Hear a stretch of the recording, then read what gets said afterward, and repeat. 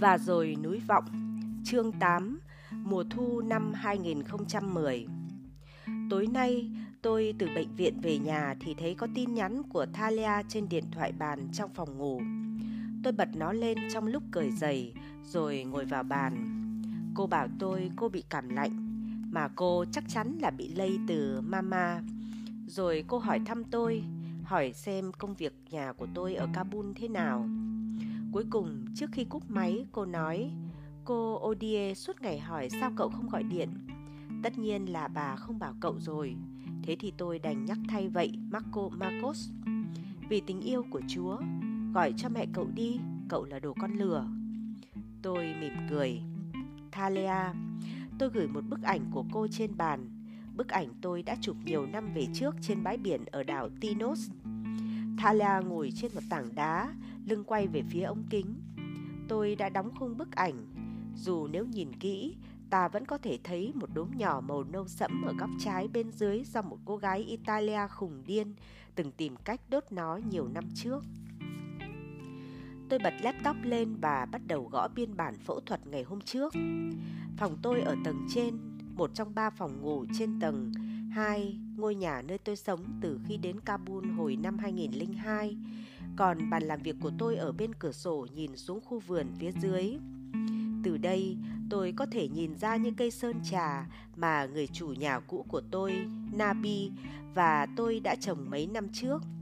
Tôi cũng có thể thấy nơi một thời là chỗ của Nabi dọc theo bức tường sau, giờ đã được sơn sửa lại. Sau khi cụ qua đời, tôi đành dành chỗ này cho một anh bạn trẻ người Hà Lan đang giúp học sinh trong vùng học công nghệ thông tin. Còn bên phải là chiếc Chevrolet đời 1940 của Suleiman Wadati. Nằm đó hàng chục năm trời, phủ một lớp rỉ sét như rêu phủ đá, giờ bị lấp dưới tuyết mỏng bất ngờ rơi sớm vào hôm qua. Đợt tuyết đầu tiên trong năm tính đến thời điểm này. Sau khi Nabi mất, tôi đã thoáng nghĩ là sẽ tống nó đến một bãi phế liệu ở Kabul, nhưng không nỡ. Với tôi, nó dường như là một phần quan trọng không thể vứt bỏ trong quá khứ của ngôi nhà này, là một phần lịch sử của nó. Tôi viết xong biên bản và xem đồng hồ. Đã 9:30 tối, 7 giờ tối ở Hy Lạp. Gọi cho mẹ cậu đi, cậu là đồ con lừa. Nếu tối nay tôi phải gọi cho mama thì tôi không thể trì hoãn thêm nữa. Tôi nhớ có lần Thalia đã viết trong email rằng mama càng ngày càng đi ngủ sớm hơn. Tôi hít lên một hơi và cố trấn tĩnh bản thân. Tôi cầm ống nghe lên và quay số. Tôi gặp Thalia vào mùa hè năm 1967 khi tôi 12 tuổi. Cô và mẹ cô, Madalyn, đến Tinos thăm mama và tôi. Mama Odelia nói rằng bà và người bạn Madalyn đã lâu không gặp nhau hàng năm trời, chính xác là 15 năm. Madalyn rời đảo năm 17 tuổi và đến Athens để trở thành, ít nhất trong một thời gian ngắn, một diễn viên nổi tiếng trung bình. Ta không ngạc nhiên đâu, Mama nói, khi nghe nhắc đến diễn xuất của cô ấy. Nhờ có ngoại hình đấy, ai cũng bị cô ấy hớp hồn. Tự con sẽ thấy khi gặp cô ấy. Tôi hỏi Mama tại sao không bao giờ nhắc đến bạn mình. Thật ư, con có chắc không đấy? Con chắc mà, rõ ràng là có. Rồi bà nói, cô con gái Thalia ấy, con phải ý tứ với cô bé vì nó từng bị gặp tai nạn, bị chó cắn. Cô bé có một vết sẹo. Mama không nói gì thêm, và tôi biết tốt hơn là chẳng nên hỏi bà nữa. Nhưng sự hé lộ này khiến tôi chú ý còn hơn cả tới quá khứ của Madalyn trong những bộ phim hay vở kịch trên sân khấu.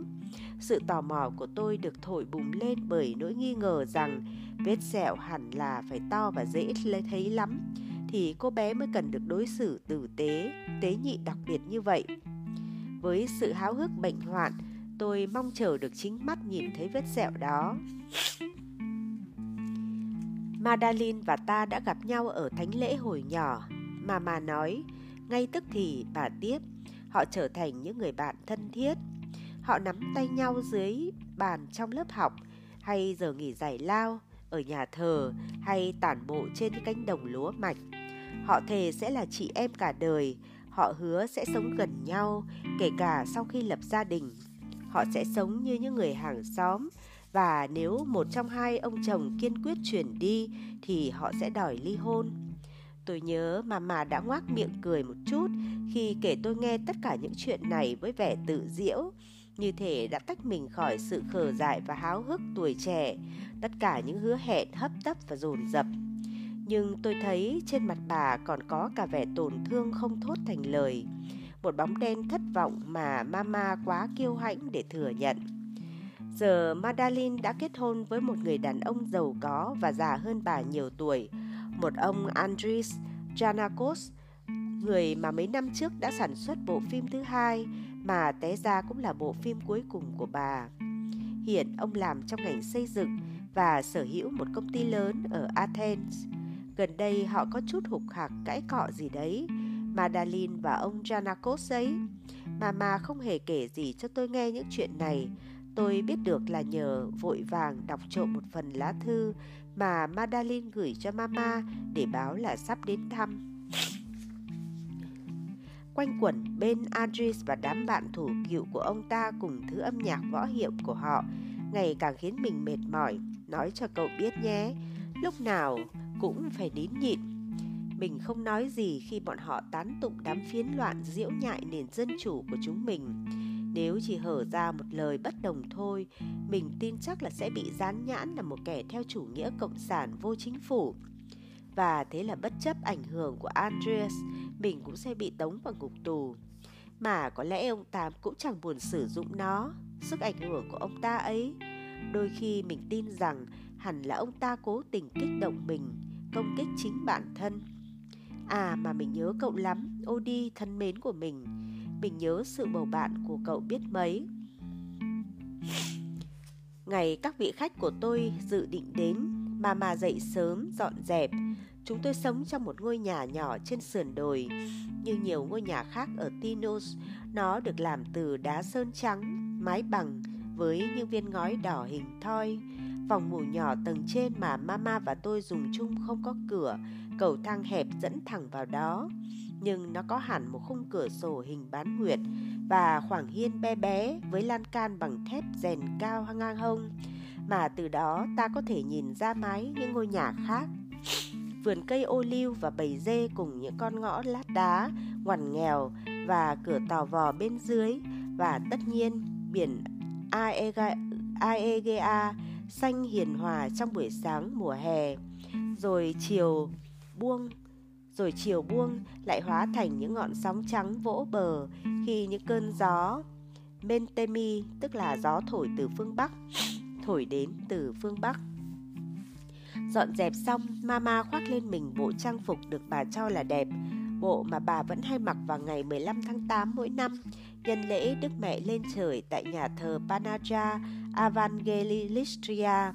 Khi những người hành hương tứ xứ kéo đến Tinos từ khắp địa Trung Hải để cầu nguyện trước biểu tượng nổi tiếng của nhà thờ. Có một bức ảnh mẹ tôi trong bộ trang phục đó, chiếc váy vàng dài cổ tròn, giản dị bạc màu, áo len trắng rúm gió, tất và đôi giày đen thô kệch. Mà trông đúng kiểu là một bà vợ bà quá cau có, với khuôn mặt ghê gớm, chân mày rậm, mũi hếch, đứng thẳng đơ, nom sùng đạo một cách u sầu như thể chính bà là một người hành hương vậy. Tôi cũng có mặt trong bức ảnh đó, đứng cứng đờ bên hông mẹ. Tôi vận áo sơ mi trắng, quần sóc trắng và tất trắng dài đến đầu gối, mép gập lại. Nhìn tôi nhăn nhó là biết tôi bị bắt đứng thẳng, không được cười, rằng tôi không hề thích và còn tức điên lên khi bị lau mặt và chải tóc bằng nước. Người ta có thể cảm nhận thấy sự bất mãn lổ lộ giữa chúng tôi. Người ta nhận thấy qua dáng đứng cứng đơ, qua cách chúng tôi hầu như không chạm vào nhau. Hoặc cũng có thể là không, nhưng lần nào xem bức ảnh đó, tôi cũng nhận ra. Lần cuối cùng là cách đây 2 năm. Tôi không thể không nhìn ra vẻ đề phòng, sự gồng mình, nỗi sốt ruột. Tôi không thể không nhìn ra hai con người bên nhau chỉ vì nghĩa vụ về gen, bị đầy đọa để làm nhau bối rối và thất vọng. Mỗi người đều vì danh dự mà thách thức lẫn nhau. Từ cửa sổ phòng ngủ trên gác, tôi nhìn theo Mama rời cảng trên một con phà ở thị trấn Tinos. Khăn buộc dưới cằm, Mama chúi đầu lao vào ngày nắng xanh ngắt. Bà là một phụ nữ mảnh mai, xương nhỏ với cơ thể như trẻ con. Nhưng khi bạn thấy bà đi về phía mình, tốt hơn là bạn nên để bà đi qua.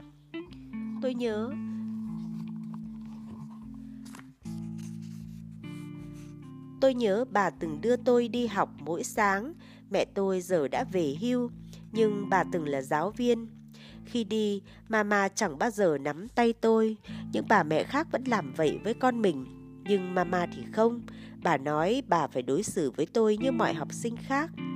Bà bước đều phía trước, nắm tay co lại trước cổ áo len, còn tôi cố đuổi theo, hộp cơm trưa trong tay, lon ton sau bước chân bà. Tôi luôn ngồi cuối lớp. Tôi nhớ ra mẹ tôi nơi bảng đen, nhớ cách bà trị một học sinh hư với một cái nhìn sắc như dao cạo, như một hòn đá từ chiếc ná, chuẩn xác như một ca phẫu thuật. Và bà có thể trẻ đôi ta chỉ bằng ánh mắt u ám hay một nốt lặng đột ngột. Mama tin vào lòng trung thành hơn hết thảy, kể cả khi phải hy sinh lợi ích của mình, nhất là khi phải hy sinh lợi ích của mình. Bà cũng tin rằng nói thẳng, nói thật, không vòng vo luôn là một cách tốt nhất. Và sự thật càng khó nghe thì bà lại càng phải nói.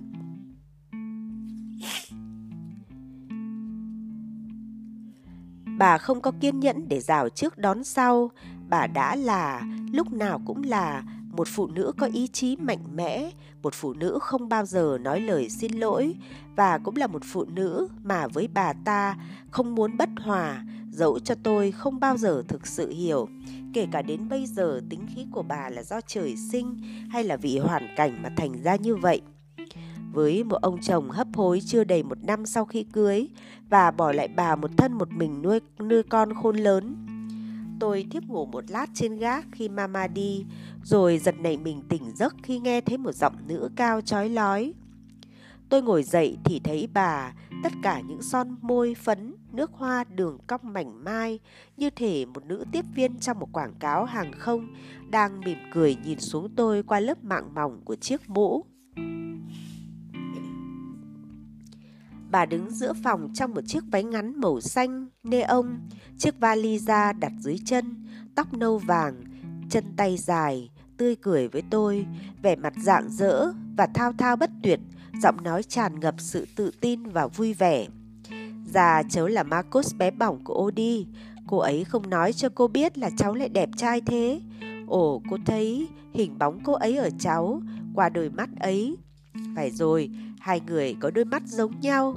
Cô nghĩ thế, cô chắc là cháu nghe người khác nói thế rồi. Cô rất vui được gặp cháu.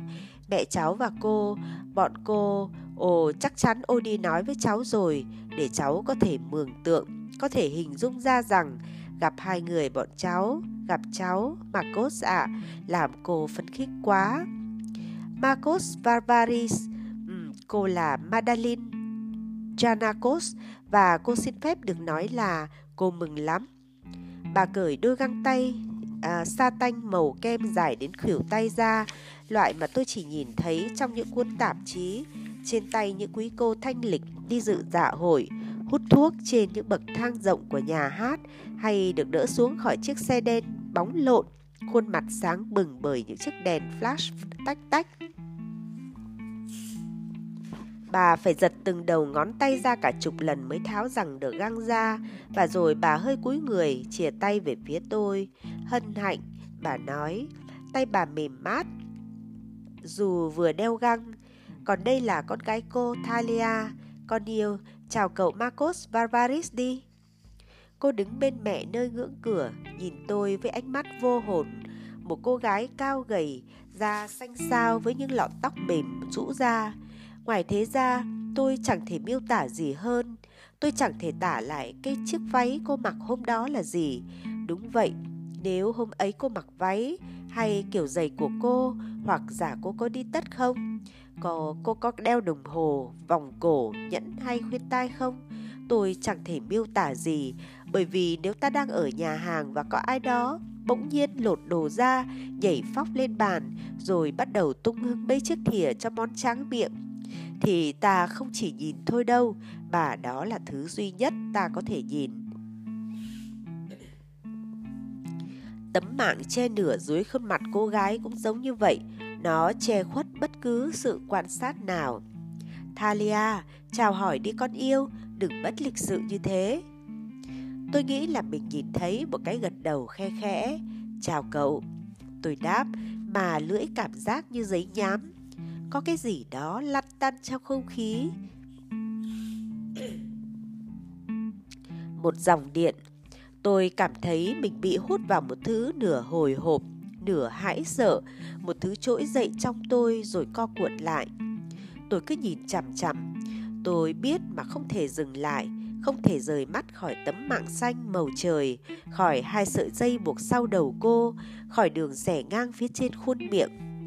Tôi biết ngay rằng nhìn từ thứ bên dưới đó là một việc quá sức chịu đựng với tôi, cho dù tấm mạng đó che giấu điều gì. Vậy mà tôi vẫn nóng lòng được biết, không gì trong cuộc đời tôi có thể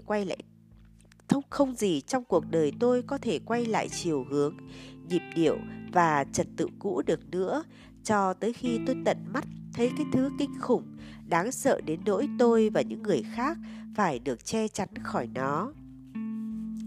Một khả năng khác là tấm mạng có lẽ đã được thiết kế để bảo vệ Thalia khỏi chúng tôi, để né tránh tôi.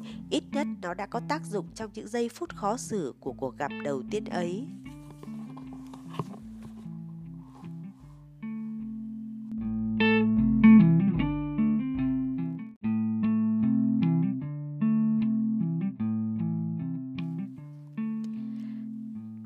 Madeleine và Thalia ở trên gác giỡ đồ, trong khi Mama hì hục mổ cá bon cho bữa nhẹ trong bếp. Bà bảo tôi pha cho Madeleine một tách cà phê.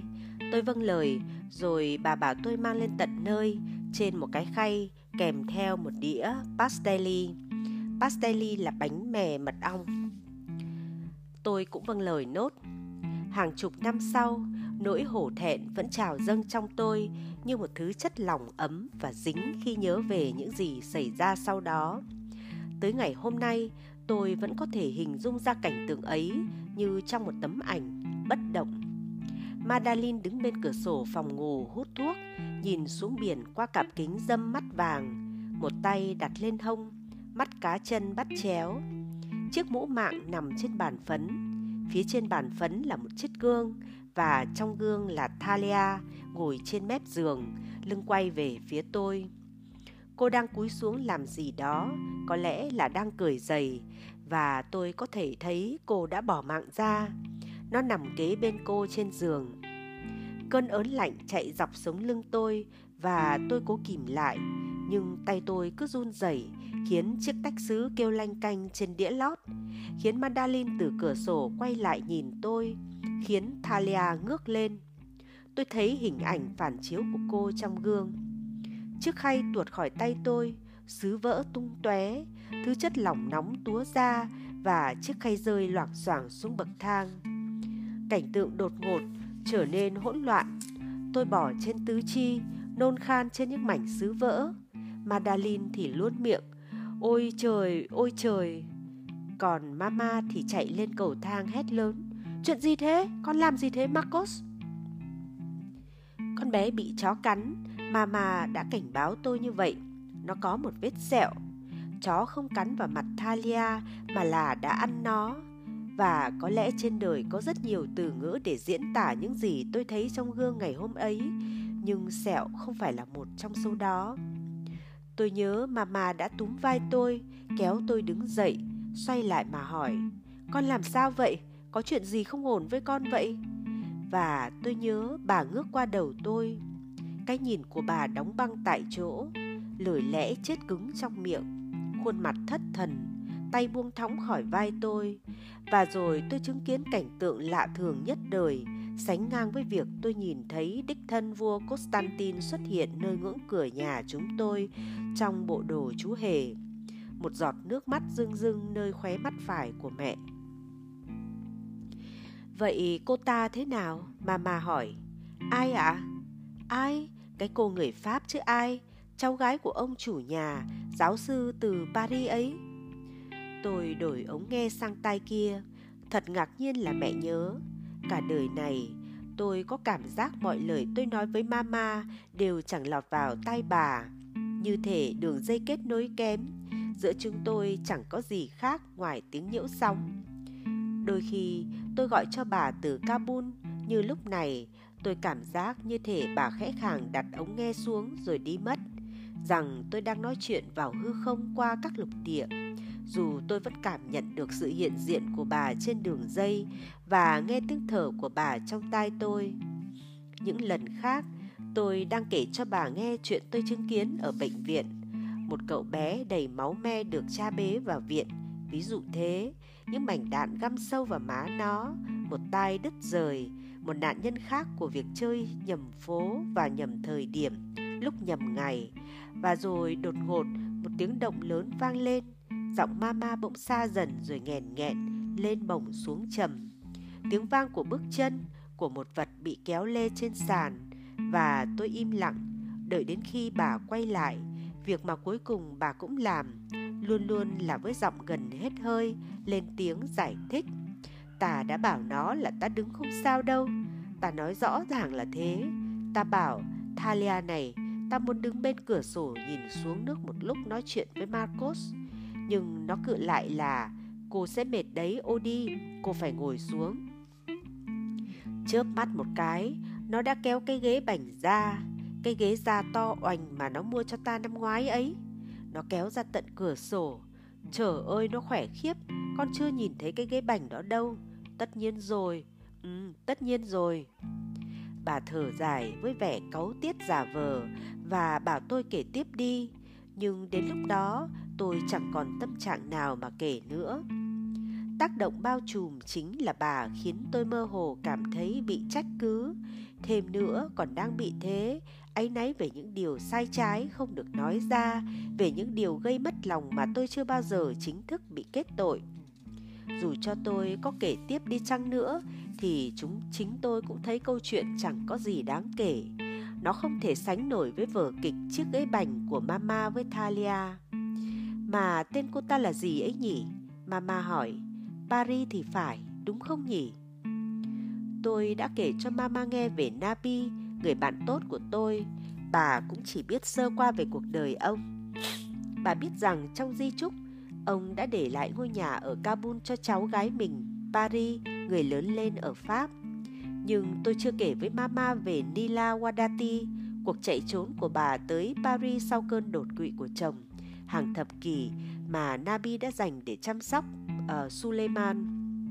Câu chuyện đó có quá nhiều sự kiện song song như những chiếc boomerang, như đọc to bản cáo trạng của chính mình vậy. Paris, vâng, chị ấy cũng dễ mến, tôi nói, và ấm áp nữa. Quá mức dễ mến và ấm áp so với một người làm nghiên cứu. Cô ta làm gì ấy nhỉ? Nhà hóa học à? Nhà toán học ạ, tôi đáp, đoạn đóng nắp laptop lại. Trời lại đổ tuyết, nhẹ nhàng, những bông tuyết nhỏ xoay tròn trong bóng tối, liệng mình vào cửa sổ. Tôi kể cho Mama nghe về chuyến viếng thăm của Paris Wadati vào cuối mùa hè vừa qua. Chị thật sự rất đáng mến, tao nhã, mảnh mai, mái tóc bạc, chiếc cổ dài với đường gân xanh hằn rõ mỗi bên, nụ cười khuyết răng ấm áp. Nòm chị hơi yếu và già hơn tuổi, bệnh thấp khớp nặng, nhất là ở đôi bàn tay nổi cục, dù vẫn hoạt động được. Nhưng ngày đó sắp đến và chị biết điều ấy. Nó khiến tôi nghĩ tới Mama và những ngày sắp đến của bà. Paris Wadati lưu lại một tuần với tôi trong ngôi nhà ở Kabul. Tôi đã dẫn chị đi tham quan một vòng khi chị mới đến từ Paris. Chị nhìn thấy ngôi nhà lần cuối cùng là vào năm 1955 và tỏ ra ngỡ ngàng trước trí nhớ sinh động của chính mình về nơi này, thiết kế chung của nó. 2 bậc thang nối giữa phòng khách và phòng ăn, ví dụ thế, nơi chị bảo từng ngồi đọc sách trong những buổi sáng ngập nắng. Chị ngạc nhiên khi ngôi nhà lại nhỏ hơn nhiều so với phiên bản trong trí nhớ của mình. Khi tôi dẫn chị lên lầu, chị biết nơi nào từng là phòng ngủ của chị, dù hiện tại nơi đây là nơi ở của hai đồng nghiệp người Đức làm việc cho chương trình lương thực thế giới. Tôi nhớ chị đã thở dốc khi nhìn thấy chiếc tủ quần áo thấp bé trong góc phòng, một trong những dấu tích còn lại của thời thơ ấu. Tôi nhớ đã đọc được điều đó trong lời nhắn Nabi gửi cho tôi trước khi qua đời. Chị ngồi xổm bên chiếc tủ và lướt đầu ngón tay trên lớp sơn vàng nứt nẻ, những con hươu cao cổ và những chú khỉ đuôi dài đã mờ phai trên cánh cửa. Khi chị ngước lên nhìn tôi thấy mắt chị ngấn lệ và chị hỏi, vẻ hết sức ngại ngùng và có lỗi, rằng liệu chị có thể chuyển nó về Paris được không? Chị đề nghị trả tiền để tôi mua cái khác. Đó là thứ duy nhất trong nhà mà chị muốn. Tôi bảo chị không phải ngại gì cả. Cuối cùng, ngoài chiếc tủ quần áo mà tôi chuyển cho chị vài ngày sau khi chị rời đi, Paris Guadati trở về Pháp mà không đem theo gì nhiều nhặt ngoài tập giấy vẽ của Suleiman Guadati, lá thư của Nabi và mấy bài thơ của bà Nila mẹ chị mà Nabi đã lưu giữ lại. Một việc duy nhất khác nữa mà chị nhờ tôi làm trong thời gian ở đây là sắp xếp một chuyến đi tới Sakpa để tận mắt thấy ngôi làng nơi chị sinh ra và hy vọng tìm thấy người em trai cùng cha, Iqbal. Ta đoán là cô ta sẽ bán ngôi nhà, Mama nói, giờ nó là của cô ta rồi còn gì. Thực ra chị ấy nói còn có thể ở lại bao lâu tùy ý, tôi đáp, miễn phí thuê. Tôi gần như có thể thấy Mama mím chặt môi vẻ nghi ngờ. Bà là người sống trên đảo, bà hồ nghi động cơ của tất cả những người sống trên đất liền, nhìn vào những hành vi rõ ràng thiện chí của họ với ánh mắt ngờ vực. Đây là một trong những lý do tôi biết khi tôi còn nhỏ thôi thúc tôi rời khỏi Tinos một ngày nào đó khi có cơ hội. Một nỗi niềm như tuyệt vọng từng đeo bám tôi bất cứ khi nào nghe thấy mọi người nói chuyện theo cách đó. Chuồng chim bồ câu thế nào rồi mẹ? Tôi hỏi để chuyển chủ đề. Ta phải tạm để đấy đã, nó làm ta chết mệt. 6 tháng trước tại Athens, Mama được một bác sĩ thần kinh mà tôi kiên quyết bắt bà phải đi khám bắt bệnh. Sau khi Thalia kể với tôi là Mama cứ bị run tay và đánh rơi đổ suốt. Chính Thalia đã đưa bà đi. Từ hồi đi khám về, Mama bắt đầu luôn chân luôn tay. Tôi biết chuyện đó qua những email Thalia gửi. Sơn lại nhà, sửa lại những chỗ rò trên đường ống nước.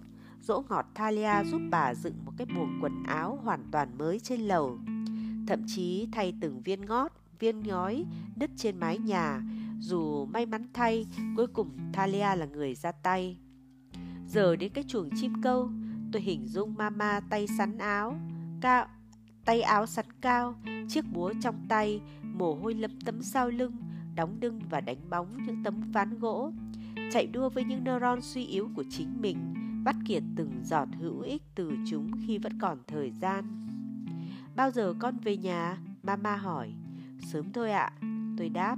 Sớm là từ tôi nói từ năm trước khi mẹ tôi hỏi tôi cùng câu ấy. Đã 2 năm rồi tôi chưa về thăm Tinos. Một khoảng lặng ngắn. Đừng để lâu quá, ta muốn gặp con trước khi người ta trói ta vào lá phổi sắt đó. Lá phổi sắt tức là máy thở. Bà cười. Đó là một thói quen cũ, nói đùa và cười cợt trước sự trêu ngươi của số phận, sự khinh thường dành cho dấu hiệu nhỏ nhất của lòng thương hại chính mình. Việc đó mang lại tác động ngược đời mà tôi biết là cố tình, khi vừa giảm bớt vừa tăng thêm nỗi bất hạnh. Nếu được thì Giáng sinh này về nhé, bà nói, mà phải trước ngày mùng 4 tháng 11 đấy. Thalia nói là hôm đó sẽ có nhật thực ở Hy Lạp. Nó đọc được trên internet. Chúng ta có thể xem cùng nhau. Con sẽ cố, Mama à, tôi đáp. Cảm giác giống như một buổi sáng thức dậy thì đã thấy một con thú hoang lang thang vào nhà mình vậy. Không có chỗ nào an toàn cho tôi. Đâu cũng thấy cô, đi lại loanh quanh, nhòm ngó liên tục lấy khăn tay chấm má để lau khô dòng nước dãi cứ không ngừng chảy ra khỏi miệng. Nhà tôi nhỏ nên việc chạy trốn khỏi cô là không thể. Tôi đặc biệt sợ giờ ăn khi phải chịu đựng cảnh Thalia vén mạng lên để xúc thức ăn vào miệng. Dạ dày tôi nhộn nhạo khi thấy cảnh ấy và nghe âm thanh ấy. Cô ăn ẩm ĩ, những mẩu thức ăn nhai dở luôn rơi với một tiếng với tiếng toẹt ẩm ướt xuống đĩa của cô hoặc ra bàn, thậm chí sàn nhà. Cô buộc phải uống mọi loại chất lỏng, kể cả súp, bằng ống hút, thứ mà mẹ cô luôn giấu trong ví. Cô phát ra tiếng xì sụp và doàn doạt khi hút nước canh hầm bằng ống hút. Nó luôn lem nhem ra tấm mạng và chảy dọc xương hàm xuống cổ cô. Lần đầu tiên tôi xin phép rời khỏi bàn thì bị mama quắc mắt nhìn. Thế là tôi đành rèn bản thân mình nhìn đi chỗ khác, cũng như cố không nghe âm thanh ấy, nhưng chẳng dễ chút nào. Tôi đi vào bếp thì thấy cô đã ở đó, ngồi bất động, trong khi Madeleine thoa thuốc mỡ lên má cô để chống chảy xước. Tôi bắt đầu giữ một cuốn lịch, một cách thầm đếm ngược 4 tuần mà mama nói Madeleine và Thalia sẽ ở lại. Tôi ước gì Madeleine chỉ đến một mình. Tôi rất quý bà. Chúng tôi ngồi, 4 chúng tôi, trên khoảng sân vuông nhỏ ngoài cửa chính.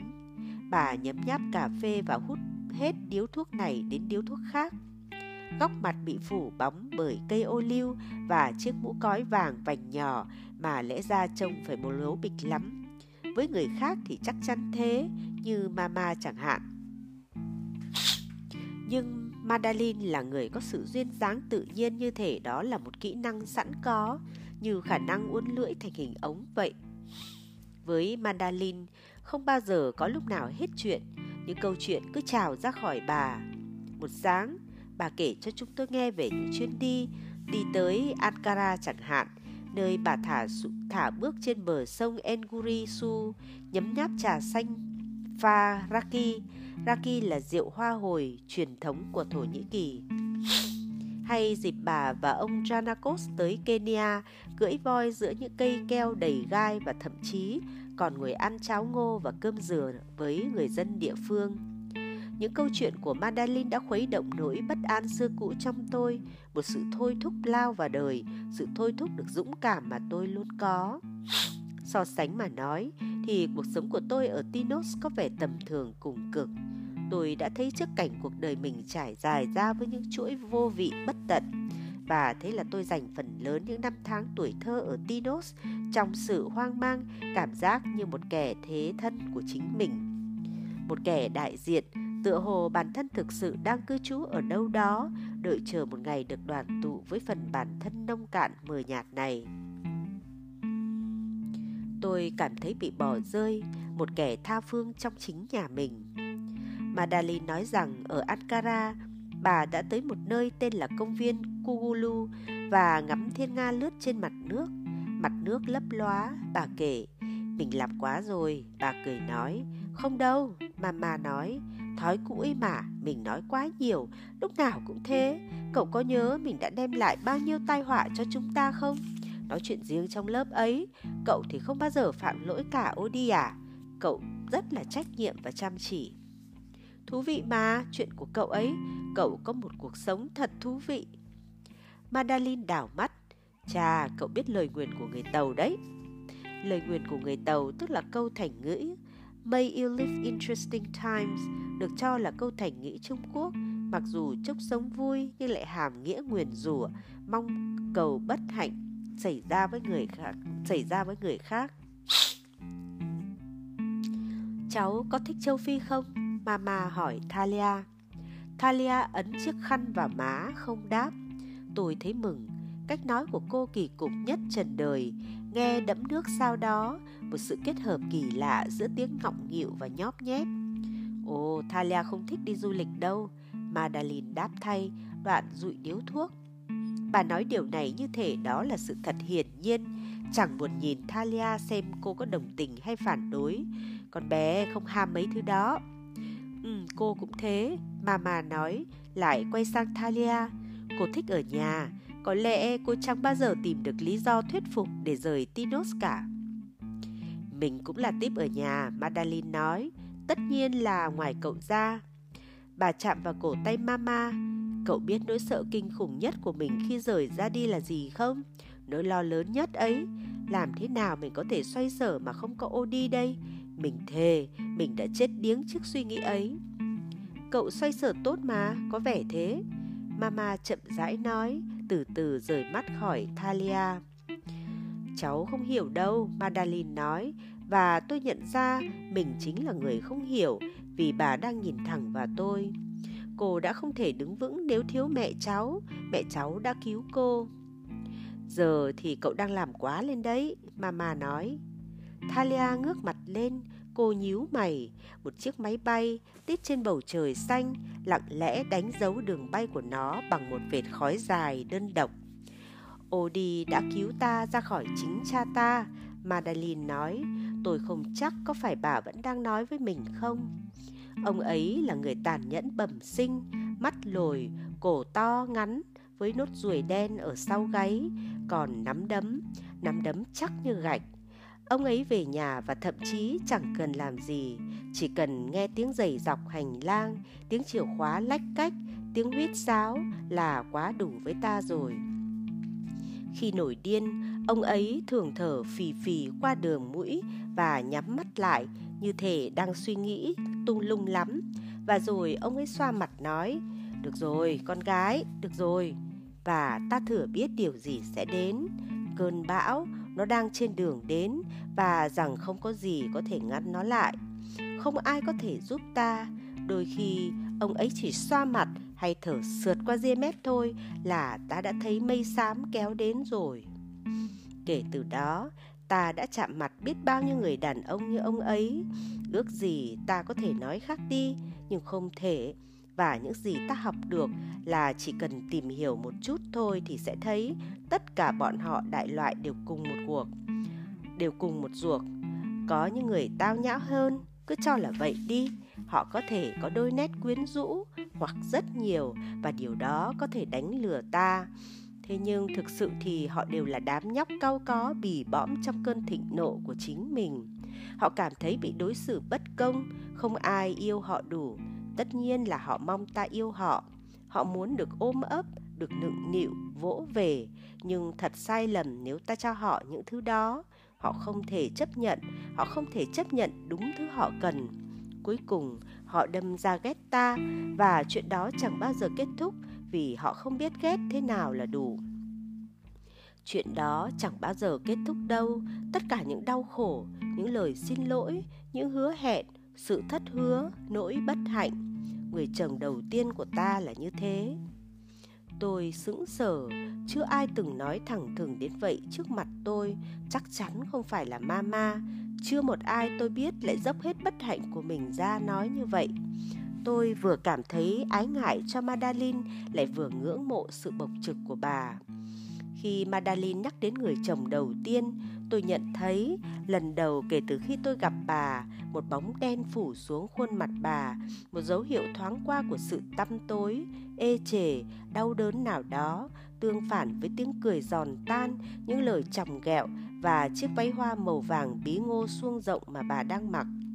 Tôi nhớ lúc đó mình đã nghĩ hẳn bà phải là một diễn viên cử lắm mới có thể giấu nỗi thất vọng và đau đớn dưới bề ngoài vui vẻ. Như một chiếc mặt nạ, tôi nghĩ, và thầm hài lòng với chính mình vì sự liên hệ thông minh đó. Sau này lớn lên, tôi cũng chẳng thấy sáng tỏ hơn là bao. Nghĩ lại lúc đó, có gì đó đã tác động đến cách bà ngừng lại khi nhắc tới người chồng đầu tiên. Ánh mắt cụp xuống, cổ họng nghẹn lại, bờ môi run nhẹ. Cùng lúc đó lại là một nguồn sinh khí dồi dào, vẻ quyến rũ nặng nề, sống động, bỡn cợt, cung cách mà kể cả sự khoi tường của bà cũng hẹ đánh nhẹ nhàng, được bung dù đỡ bởi cái nháy mắt và tiếng cười vỗ về.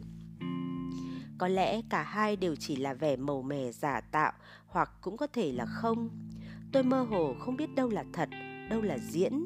Điều mà ít nhất khiến tôi càng nghĩ về bà như một diễn viên thú vị hơn biết bao. Đã bao lần mình chạy đến nhà này rồi Odie nhỉ? Madeline nói. Giờ lại là nụ cười, tiếng cười mỗi lúc một to hơn. Ông bà già tội nghiệp của cậu, nhưng ngôi nhà này là chốn nương thân của mình, nơi bình yên của mình. Đã từng như vậy, một hòn đảo nhỏ bên trong một hòn đảo lớn hơn. Mama nói, cậu lúc nào cũng được chào đón ở đây mà. Chính mẹ cháu là người chấm dứt cảnh đánh đập đấy, Marcos. Mẹ cháu đã bao giờ kể cho cháu nghe chưa? Tôi đáp rằng chưa. Cô chẳng ngạc nhiên mấy đâu, thế mới đúng là Odelia Varvaris của cháu. Mama đang vân vê chiếc tạp dề trong lòng, rồi vuốt phẳng nó ra với khuôn mặt nhuốm vẻ mơ màng. Một đêm cô đến đây, lưỡi chảy máu, một mảng tóc thì bị đứt ra khỏi thái dương, tai vẫn còn ù ù vì bị đánh. Thời điểm đó, ông ấy kiểm soát cô rất chặt. Hoàn cảnh của cô mới hay làm sao, hoàn cảnh mới hay làm sao. Cách Madeleine thuật lại khiến ta nghĩ bà đang miêu tả một bữa ăn thịnh soạn hay một cuốn tiểu thuyết thú vị. Mẹ cháu không hỏi gì vì đã biết cả rồi. Tất nhiên mẹ cháu biết hết. Mẹ cháu chỉ nhìn cô một lúc lâu, nhìn cô đứng đó run rẩy, rồi cất tiếng nói, mình vẫn còn nhớ Odi à. Mẹ cháu nói, chuyện thế này là đủ rồi. Mẹ cháu tiếp, chúng ta sẽ đến thăm cha cậu một chuyến, Matty à. Và rồi cô bắt đầu nài nỉ. Cô lo rằng ông ấy sẽ giết cả hai bọn cô. Nhưng cháu biết cô ấy thế nào rồi mà, mẹ cháu ấy. Tôi đáp là biết, và Mama bèn liếc xéo tôi một cái. Mẹ cháu không nghe, cô ấy nhìn thế này này. Cô chắc là cháu biết cái nhìn đó. Mẹ cháu đi ra ngoài, nhưng không quên cầm theo khẩu súng săn của cha mình. Trong suốt lúc về nhà cô đều tìm cách ngăn mẹ cháu lại, bảo là cha cô không đánh cô đau đến thế. Nhưng cô ấy đâu có nghe. Bọn cô đi thẳng tới cửa, và rồi cha cô đứng đó trên ngưỡng cửa. Odi giơ nòng súng lên, chĩa vào cằm ông ấy và nói, còn làm thế này nữa là tôi sẽ quay lại bắn thẳng vào mặt ông bằng khẩu súng săn này. Cha cô chớp mắt và trong giây khắc cứng lưỡi lại. Ông ấy không thốt nổi một lời. Mà cháu có muốn biết phần hay nhất không, Marcos? Cô nhìn xuống thì thấy một vũng tròn nhỏ. Một vũng, chắc là cháu đoán được. Một vũng tròn nhỏ loang ra trên sàn giữa đôi bàn chân trần của ông ấy. Madeleine phút ngược tóc ra sau và nói, đoạn đánh bật lửa tanh tách, và chuyện đó cưng ạ, là thật đấy. Bà không cần phải nói vậy. Tôi biết chuyện đó là thật. Tôi nhận ra điều đó trong sự trung thành sục sôi giản đơn của Mama, lòng quyết tâm sắt đá của bà, động lực, nhu cầu muốn làm người sửa chữa những bất công, kẻ bảo vệ cho những người bị trà đạp. Và tôi biết chuyện đó là thật từ tiếng rên rỉ nghiến chặt trong miệng Mama trước chi tiết cuối cùng của câu chuyện. Bà không đồng tình, có lẽ bà thấy nó thật ghê tởm, và không chỉ vì lý do hiển nhiên ấy. Trong mắt bà, con người dù có cư xử tệ hại thế nào trong đời cũng xứng đáng có được chút tôn nghiêm khi chết, nhất là người trong gia đình. Mama cụp mình trên ghế nói, thế nếu không thích đi du lịch, Thalia, thì cháu làm gì? Mọi ánh mắt đổ dồn về phía Thalia.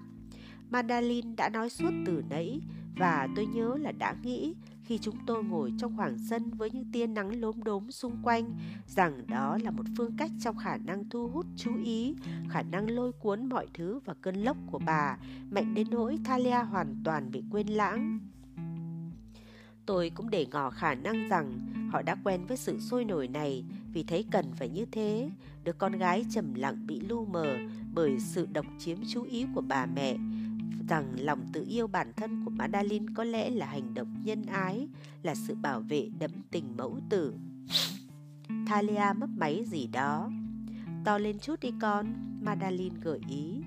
Thalia hắng giọng, một âm thanh khàn đục đầy đờm dãi, khoa học. Lần đầu tiên tôi chú ý đến màu mắt cô, xanh đồng cỏ, xanh như đồng cỏ không chăn thả súc vật, màu đen thẫm của mái tóc cô, và rằng cô cũng có làn da không tì vết giống mẹ. Tôi tự hỏi, có phải là một thời cô cũng từng xinh đẹp, thậm chí đẹp như Madeleine chưa biết chừng. Kể cho mọi người nghe về đồng hồ mặt trời đi con, Madeleine nói. Thalia nhún vai. Con bé đã dựng một cái đồng hồ mặt trời, Madeleine kể, ngay trong sân sau nhà, hồi mùa hè năm ngoái ấy. Tự nó làm hết, Andreas không giúp đỡ gì đâu. Cô thì chắc chắn là không rồi, bà khúc khích. Nằm ngang hay nằm nghiêng? Mama hỏi. Có một tia ngạc nhiên lóe trong mắt Thalia, một vẻ ngỡ ngàng, như một người bước đi trên con phố đông đúc ở một thành phố xa lạ, bỗng nghe thấy giọng quê nhà ngay sát bên tai. Ngang ạ, cô đáp bằng đúng cái giọng đẫm nước kỳ lạ đó. cháu lấy gì làm cột? Mắt Thalia lại dừng lại nơi Mama. Cháu cắt bưu thiếp ra. Đó là lần đầu tiên tôi thấy hai người bọn họ có thể thân thiết đến mức nào. Hồi bé nó toàn tháo đồ chơi ra đấy. Madeline nói nó thích đồ chơi cơ học, những thứ có máy móc bên trong ấy. Con bé không chơi mấy thứ đó đâu, phải không con yêu? Không, nó tháo hết ra, tất cả những món đồ chơi đắt tiền ấy, mở toang hết ra ngay khi được mua cho. Chuyện đó từng làm mình buồn lòng lắm. Nhưng Andreas, điểm này lại phải khen ông ta. Andreas bảo rằng cứ kệ nó đi, đó là dấu hiệu của một trí óc ham học hỏi tìm tòi. Nếu cháu thích, chúng ta có thể cùng nhau dựng một cái. Mama nói, ý cô là một cái đồng hồ mặt trời. Cháu biết làm rồi. Xem lại thái độ của con đi kìa con yêu. Madeline nhắc, đoạn duỗi dài rồi gập lại một chân, như thể đang sải chân trong điệu nhảy. Cô Odi chỉ cố giúp thôi mà. Thế thì làm thứ khác vậy. Mama nói, chúng ta có thể cùng nhau dựng thứ khác. Ôi, Madeline nói, vội vã nhả khói, thở khò khè. Không thể tin được là mình chưa kể cho cậu nghe. Odi, mình có tin này, đoán thử xem. Mama nhún vai.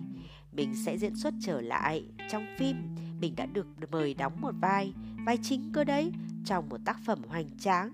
Cậu có tin được không? Chúc mừng nhé, Mama khẽ nói. Mình có mang theo kịch bản đấy, mình sẽ cho cậu đọc Odi à. Nhưng mà mình lo là cậu không thích. Như thế có tệ quá không? Mình sẽ buồn chết mất. Nói thẳng cho cậu biết, mình sẽ không vượt qua được. Mùa thu này bọn mình sẽ bắt đầu quay.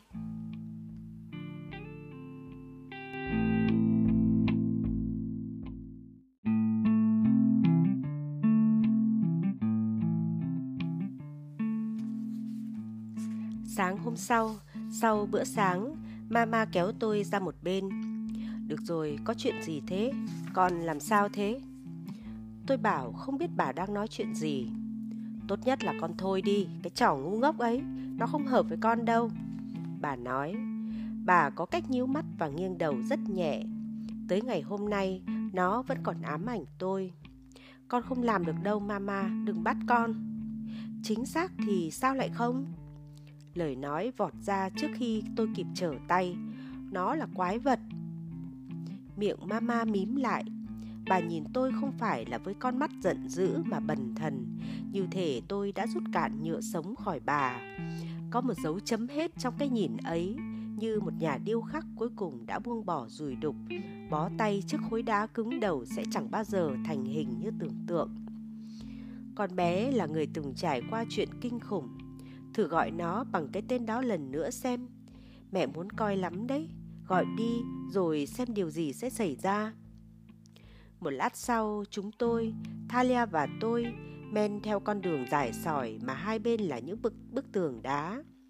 Tôi đảm bảo là mình đi trước vài bước để người qua đường hay phỉ thui một thằng nhóc nào đó ở trường không nghĩ chúng tôi đi cùng nhau. Mà tất nhiên chúng nó sẽ nghĩ như thế. Ai cũng thấy. Ít nhất tôi hy vọng khoảng cách giữa chúng tôi cũng cho thấy sự khó chịu và ngần ngại của tôi. Tôi nhẹ nhõm khi cô chẳng buồn đuổi theo cho kịp. Chúng tôi đi qua những bác nông dân với làn da cháy nắng và dáng vẻ mỏi mệt từ chợ về nhà. Đám lừa oằn lưng dưới những chiếc giỏ mây đựng hàng không bán được, móng guốc gõ lọc cọc trên đường.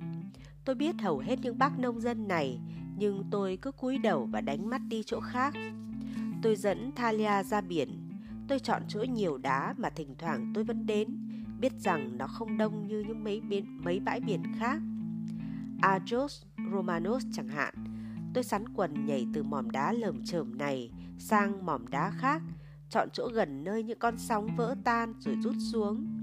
Tôi cởi giày rồi thò chân xuống một vũng nước nông nhỏ được tạo thành giữa một cụm đá. Một con cua ẩn sĩ hối hả bò thoái khỏi ngón chân tôi. Tôi thấy Thalia bên tay phải mình ngồi xuống một tảng đá gần đó. Chúng tôi ngồi im lặng hồi lâu, ngắm sóng biển vỗ rào rạt vào đá. Một luồng gió lạnh buốt vút qua tai tôi, hắt những tia nước mặn mùi vị muối vào mặt tôi. Một con bồ nông lượn lờ trên mặt nước màu lục lam, đôi cánh dang rộng. Hai người phụ nữ đứng bên nhau, đầu gối ngập trong nước, váy sắn cao. Ở phía tây, tôi nhìn thấy hòn đảo, màu trắng nổi bật của những ngôi nhà và cối xay gió, màu xanh của cánh đồng lúa mạch, màu nâu trầm của dãy núi lởm chởm vốn là nơi khơi nguồn của những mạch suối năm này qua năm khác. Cha tôi đã mất trên một trong những ngọn núi đó. Ông làm việc trong một mỏ đá cẩm thạch xanh, và một ngày khi mama có mang tôi 6 tháng, ông đã sẩy chân xuống vách đá và rơi xuống từ độ cao 30 mét. Mama nói ông quên đeo dây bảo hộ. Cậu thôi đi, Thalia lên tiếng. Tôi đang ném sỏi vào một cái xô thiếc mạ kẽm cũ xì gần đó thì cô làm tôi giật nảy. Tôi trượt. Can gì đến cậu? Ý tôi là cái kiểu tự mãn đấy. Tôi chán chuyện đó chả kém gì cậu đâu. Gió thổi tóc cô bay phấp phới và cô đang phải giữ chiếc mạng sát mặt. Tôi tự hỏi, có phải ngày nào cô cũng sống với nỗi sợ hãi đó, rằng một cơn gió mạnh sẽ giật nó khỏi mặt cô, khiến cô phải đuổi theo, khuôn mặt bị phơi bày. Tôi không nói gì. Tôi quẳng một viên sỏi và lại trượt lần nữa. Cậu là đồ con lừa, cô nói. Một lúc sau khi cô đứng dậy, tôi vẫn vờ ở lại. Rồi tôi ngái qua vai, thấy cô ra biển, rồi trở lại đường cái. Tôi bèn xỏ giày vào rồi đi theo cô về nhà. Khi chúng tôi về, Mama đang thái đậu bắp trong bếp, còn Madeleine ngồi đó, vừa sơn móng tay, vừa hút thuốc, gõ tàn thuốc vào chiếc đĩa lót tách. Tôi co rúm sợ hãi khi thấy chiếc đĩa lót này nằm trong bộ đồ sứ mà Mama thừa hưởng từ cụ tôi. Đó là đồ vật có giá trị duy nhất mà Mama sở hữu, bộ đồ sứ, và bà hầu như không bao giờ lấy nó xuống khỏi nơi cất giữ trên cái giá cao gần chạm trần nhà. Madeleine thổi thổi móng tay giữa mỗi lần rít thuốc và thao thao nói về Patakos, Papadopoulos và Makarezos, ba thượng tướng, những người đã tiến hành cuộc đảo chính quân sự, cuộc đảo chính của các vị tướng như tên gọi sau này, xảy ra đầu năm ấy tại Athens. Bà nói bà biết một nhà biên kịch, một người đàn ông rất đáng mến như bà miêu tả, người đã bị tống vào tù với tội danh lật đổ chế độ cộng sản. Thật vô lý, quả vậy, rõ là vô lý. Cậu có biết họ làm gì với người ta không? Đám cảnh sát quân sự ấy, để họ mở miệng. Bà hạ thấp giọng, như thể có cảnh sát quân sự đang nấp đâu đó trong nhà. Họ cắm một cái ống vào mông người ta, rồi vặn nước to hết cỡ. Thật đấy, Odi, mình thề với cậu, họ nhúng rẻ vào những thứ bẩn thỉu nhất, chất thải của con người. Cậu hiểu rồi chứ? Rồi nhét vào mồm người ta. Thật kinh khủng, Mama thở ơ đáp. Tôi tự hỏi có phải là bà đã mệt mỏi vì Madeleine. Dòng quan điểm chính trị cường điệu, chuyện về những bữa tiệc mà Madeleine tham dự cùng chồng, các nhà thơ, học giả và nhạc sĩ mà bà từng cụng những ly sâm banh, chân dài, danh sách những chuyến đi vô ích, vô nghĩa với các thành phố nước ngoài, phô trương quan điểm về thảm họa hạt nhân, tình trạng bùng nổ dân số và ô nhiễm. Mama chiều lòng Madeleine, mỉm cười xuyên suốt các câu chuyện với vẻ quan tâm gượng gạo. Nhưng tôi biết bà không nghĩ tốt về bạn mình. Có lẽ bà nghĩ Madeleine đang khoe khoang. Có lẽ bà cảm thấy ái ngại vì bạn mình. Đó là những gì giày vò, những gì làm vần đục lòng tốt của Mama, sự cứu giúp và hành động dũng cảm của bà, cả nỗi hàm ơn phủ bóng xuống họ, những yêu cầu, trách nhiệm mà bà dồn lên vai người khác. Cái cách mà bà sử dụng những hành vi đó giống như một loại tiền tệ mà bà dùng để đổi lấy lòng trung thành và sự kiên trinh. Giờ tôi đã hỏi tại sao Madeleine lại từ bỏ tất cả nhiều năm về trước.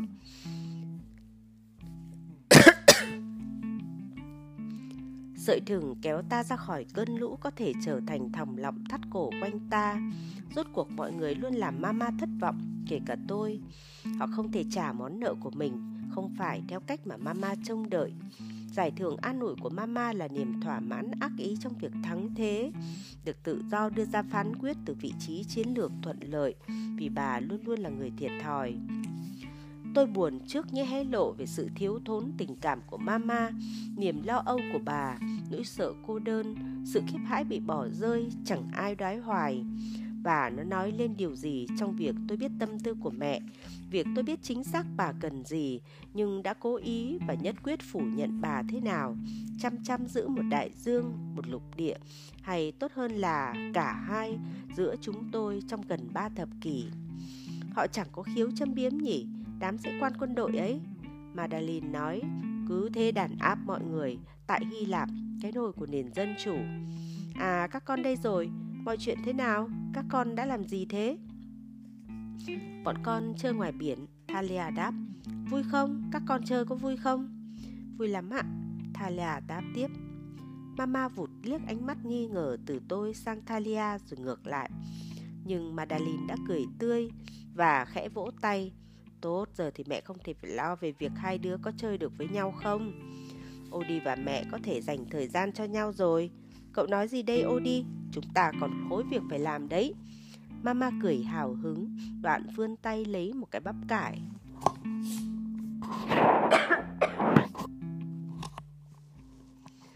Kể từ đó, Thalia và tôi được phép làm gì tùy thích. Chúng tôi sẽ khám phá hòn đảo, chơi trò chơi trên bãi biển, trêu chọc nhau theo cách lũ trẻ con thường làm. Mama sẽ gói cho chúng tôi mỗi đứa một chiếc bánh sandwich và chúng tôi cùng nhau khởi hành sau bữa sáng. Một khi đã khuất tầm mắt, chúng tôi thường tách nhau ra đến biển. Tôi bơi một vòng hay cởi áo nằm trên đá, trong khi Thalia đi nhặt vỏ sò hay lia đá trên mặt nước, một việc vô ích vì sóng quá to. Chúng tôi men theo những con đường mòn ngoằn ngoèo qua vườn nho và những cánh đồng lúa mạch, nhìn xuống bóng của chính mình, mỗi đứa miên man với một suy nghĩ riêng. Chúng tôi đi lang thang là chính. Hồi đó ngành du lịch ở Tinos chẳng có gì nhiều. Đó là một hòn đảo nông nghiệp. Thật vậy, người ta sống dựa vào đám bò dê, cây ô liu và lúa mì. Cuối cùng chúng tôi cũng đâm chán, ăn trưa đâu đó, lặng lẽ, dưới bóng râm của một cái cây hay cối xay gió. Vừa ăn vừa nhìn những khe suối, những cánh đồng đầy rẫy bụi cây gai góc, những ngọn núi, biển cả. Một ngày tôi lang thang ra thị trấn. Chúng tôi sống ở bờ tây nam của hòn đảo, còn thị trấn Tinos chỉ cách có vài cây số đi bộ về phía nam. Ở đó có một cửa hàng nhỏ bán đồ trang trí lặt vặt do một ông góa mặt nặng như chì, tên là Rosos quản lý. Và một ngày bất kỳ, ta có thể tìm thấy trong quầy kính của cửa hàng ông bất cứ thứ gì, từ một cái máy chữ nhỏ hồi thập niên 40 đến một đôi ủng lao động bằng da, hay một chiếc chong chóng thời tiết, một giá đỡ đậu chậu hoa cũ, những cây nến sáp khổng lồ, một cây thập giá, hay tất nhiên cả những ấn bản của nhà thờ Panagia Evangelistria, biểu tượng của hòn đảo. Hay thậm chí đó là một con khỉ đột bằng đồng thau. Ông còn là một nhiếp ảnh gia không chuyên và có một phòng tối tạm bợ sau cửa hàng. Khi những người hành hương tới Tinos vào mỗi tháng 8 để viếng thăm nhà thờ, ông Rosos lại bán phim cho họ và rửa ảnh thuê trong phòng tối. Khoảng 1 tháng trước, tôi phát hiện thêm một cái máy ảnh trong quầy kính nhà cửa hàng ông, nằm trên bao đựng bằng da cũ mềm màu rỉ sắt. Cứ vài ngày một lần, tôi lại tha thẩn ra cửa hàng, nhìn chằm chằm vào cái máy ảnh, tưởng tượng mình ở Ấn Độ, chiếc bao da lủng lẳng trên sợi dây vắt qua vai, chụp ảnh những cánh đồng ruộng đồi chè mà tôi từng thấy trong tạp chí Địa lý Quốc gia Hoa Kỳ. Tôi sẽ chụp đường mòn Inca, đấy là đoạn đường nổi tiếng nhất trong hệ thống đường Inca, nơi dẫn đến kỳ quan Machu Picchu của Peru. Trên lưng lạc đà, trong mỗi một chiếc xe tải giả cỗi phả đầy khói bụi, hay trên đôi chân mình, tôi sẽ kiên cường chịu đựng cái nóng cho đến khi được đứng ngước nhìn tượng nhân sư và kim tự tháp. Và tôi cũng sẽ chụp cảnh tượng ấy, xem ảnh của mình được đăng trên những cuốn tạp chí bìa bóng lộn. Đó là điều thu hút tôi tới bên cửa hàng của ông Rosos sáng hôm đó. Dù bữa ấy cửa hàng đóng cửa, để đứng bên ngoài, trán áp vào kính và mơ mộng. Loại gì thế? Tôi hơi lùi lại, bắt gặp hình phản chiếu của Thalia trên cửa kính. Cô chấm khăn tay vào má trái. Cái máy ảnh ấy. Tôi nhún vai. Trông như Seba Ajus. Cô nói, sao cậu biết? Đây chính là chiếc máy ảnh ống 35mm bán chạy nhất thế giới trong 30 năm qua. Cô nói vẻ hơi của trách, nhưng kiểu dáng thì không bắt mắt lắm. Xấu, trông như cục gạch. Vậy là cậu muốn làm nhiếp ảnh gia hả? Khi cậu lớn hẳn lên đấy, mẹ cậu nói thế. Tôi quay lại. Mama nói với cậu à? Thì... Tôi nhún vai. Tôi xấu hổ khi Mama lại kể chuyện đó với Thalia. Tôi tự hỏi bà kể ra sao. Bà có thể lấy từ kho đạn của mình ra một thứ vũ khí là cách nói trầm trầm mỉa mai về thứ mà bà cho là phô trương hoặc phù phiếm. Bà có thể thổi xẹp ước mơ của người khác ngay trước mắt họ. Marcos muốn đi khắp thế giới và ghi lại những hình ảnh đó bằng ống kính của mình. Thalia ngồi xuống vỉa hè, kéo váy che đầu gối. Đó là một ngày nóng nực, nắng râm ran trên da như thể có răng vậy. Hầu như không ai ra đường trừ một cặp đôi lớn tuổi chậm chạp lê bước trên phố. Ông chồng tên là Demis thì phải, đội một chiếc mũ beret màu xám và vận áo khoác bằng vải tuyết màu nâu, nòm quá dày so với mùa này. Ông ta có ánh mắt trợn trừng, đờ đẫn. Tôi nhớ thế, kiểu của mấy người già, như thể họ thường xuyên bị giật mình bởi một nỗi ngạc nhiên khủng khiếp mang tên tuổi già. Mãi vài năm sau ở trường y, tôi mới ngờ ngợ rằng ông bị Parkinson. Họ vẫy tôi lúc đi qua và tôi vẫy lại. Tôi thấy họ để mắt đến Thalia một khoảng ngừng ngắn ngủi trên chặng đường của họ và rồi lại bước tiếp. Cậu có máy ảnh không? Thalia hỏi. Không. Thế mà cậu muốn làm nhiếp ảnh gia à? Cậu thấy lạ à? Hơi hơi. Thế nếu tôi nói tôi muốn làm cảnh sát, cậu cũng thấy lạ chắc. Vì tôi đã bập còng vào tay ai đâu. Tôi có thể thấy trong ánh mắt dịu lại của cô rằng nếu có thể cô sẽ mỉm cười. Dạ, cậu là một con lừa thông minh. Cô nói, nghe lời khuyên này, đừng nhắc đến máy ảnh trước mặt mẹ tôi, nếu không bà ấy sẽ mua cho cậu đấy. Bà ấy rất thích chiều lòng người khác. Chiếc khăn tay di lại trên má rồi trở lại. Nhưng tôi không biết chắc là cô Odi ủng hộ đâu. Chắc cậu biết rồi. Tôi vừa ngỡ ngàng, vừa thoáng bối rối trước việc cô có vẻ nắm bắt tình hình khá rõ trong khoảng thời gian ít ỏi như vậy.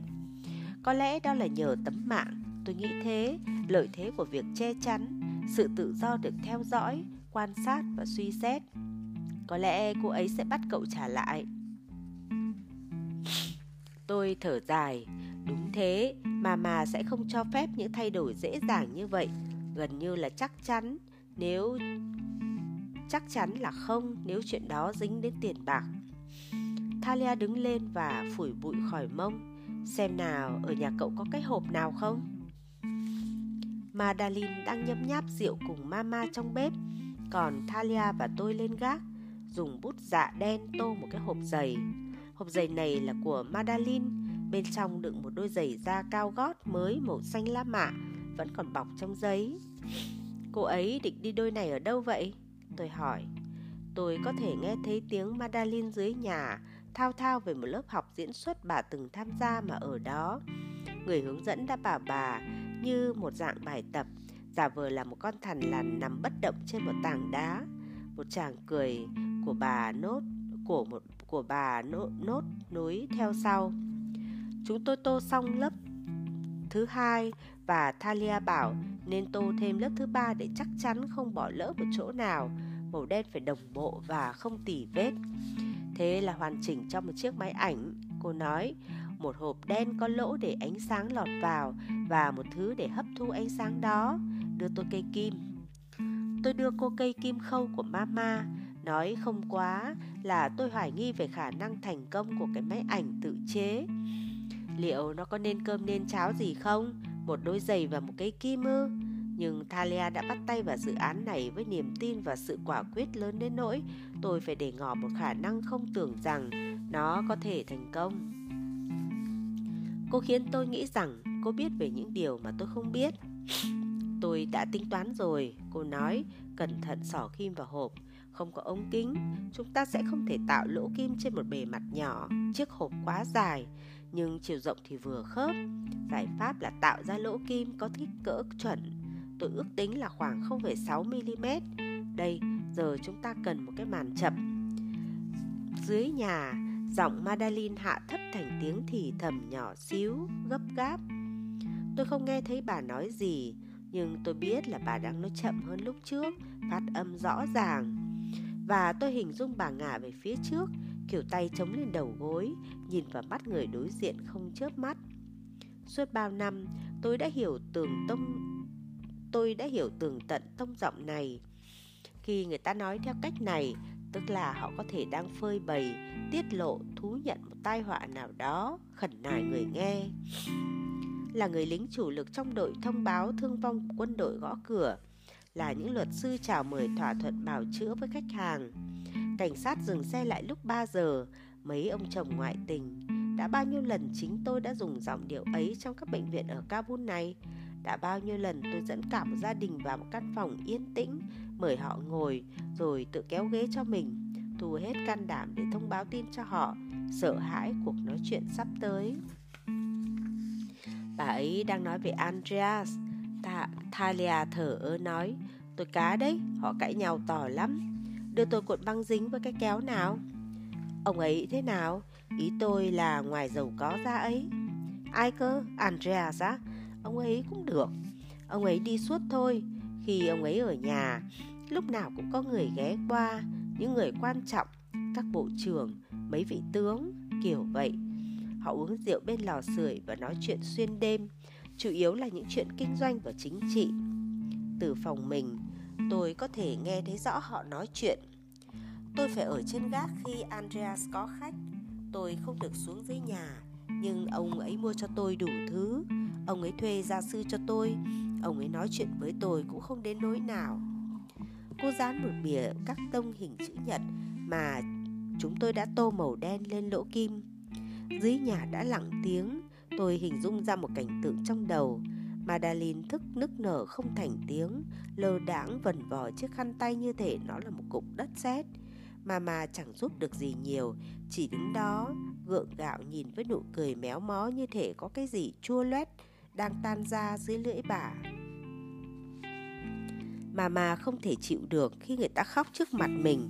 Bà gần như không thể nhìn vào những đôi mắt sưng húp và những khuôn mặt nài nỉ bộc lộ hết cảm xúc. Bà coi khóc là biểu hiện của sự yếu đuối, một cách màu mè để lôi kéo sự chú ý, và bà đã không dung dưỡng cho việc đó. Bà không thể nào an ủi ai được. Lớn lên tôi biết rằng đó không phải là một điểm mạnh của bà. Nỗi đau được giữ riêng cho mình mà bà nghĩ, chứ không phải để trưng ra. Hồi nhỏ có lần tôi hỏi, bà có khóc không? Khi cha tôi ngã chết không? Ở đám tang á? Ý con là khi chôn ấy? Không, ta không khóc. Vì mẹ không buồn à? Vì nếu ta có buồn thì cũng không phải việc của ai. Mẹ có khóc nếu con chết không, mama? Cứ hy vọng chúng ta không bao giờ phải tìm ra câu trả lời đó đi, bà nói. Thalia cầm hộp phim lên, đoạn nói, lấy đèn pin đi, đóng cửa vào và chặn ánh sáng bên ngoài bằng đống chiếc khăn nhét dưới khe cửa ấy. Khi chúng tôi đã ở trong không gian tối như hũ nút, Thalia bảo tôi bật đèn pin vốn được chúng tôi phủ dưới vài lớp giấy bóng kính đó. Tất cả những gì tôi thấy ở Thalia dưới ánh sáng lờ mờ là những ngón tay mảnh dẻ của cô khi cô cắt một mẩu phim, dán nó vào bên trong cái hộp giày. Phía bên đối diện với lỗ kim, chúng tôi đã mua phim ở chỗ cửa hàng ông Rousseau hôm trước. Lúc chúng tôi bước tới quầy, ông Rousseau nheo mắt nhìn Thalia qua cặp kính và nói, đây là một vụ cướp à? Thalia ngắm ngó, chỉ trỏ tay vào ông và giơ ngón cái lên như thể kéo cò súng. Thalia đóng nắp hộp giày, che lỗ kim lại bằng màn chật. Trong bóng tối cô nói, mai cậu sẽ chụp bức ảnh đầu tiên trong sự nghiệp của mình. Tôi không biết là có nói đùa không nữa.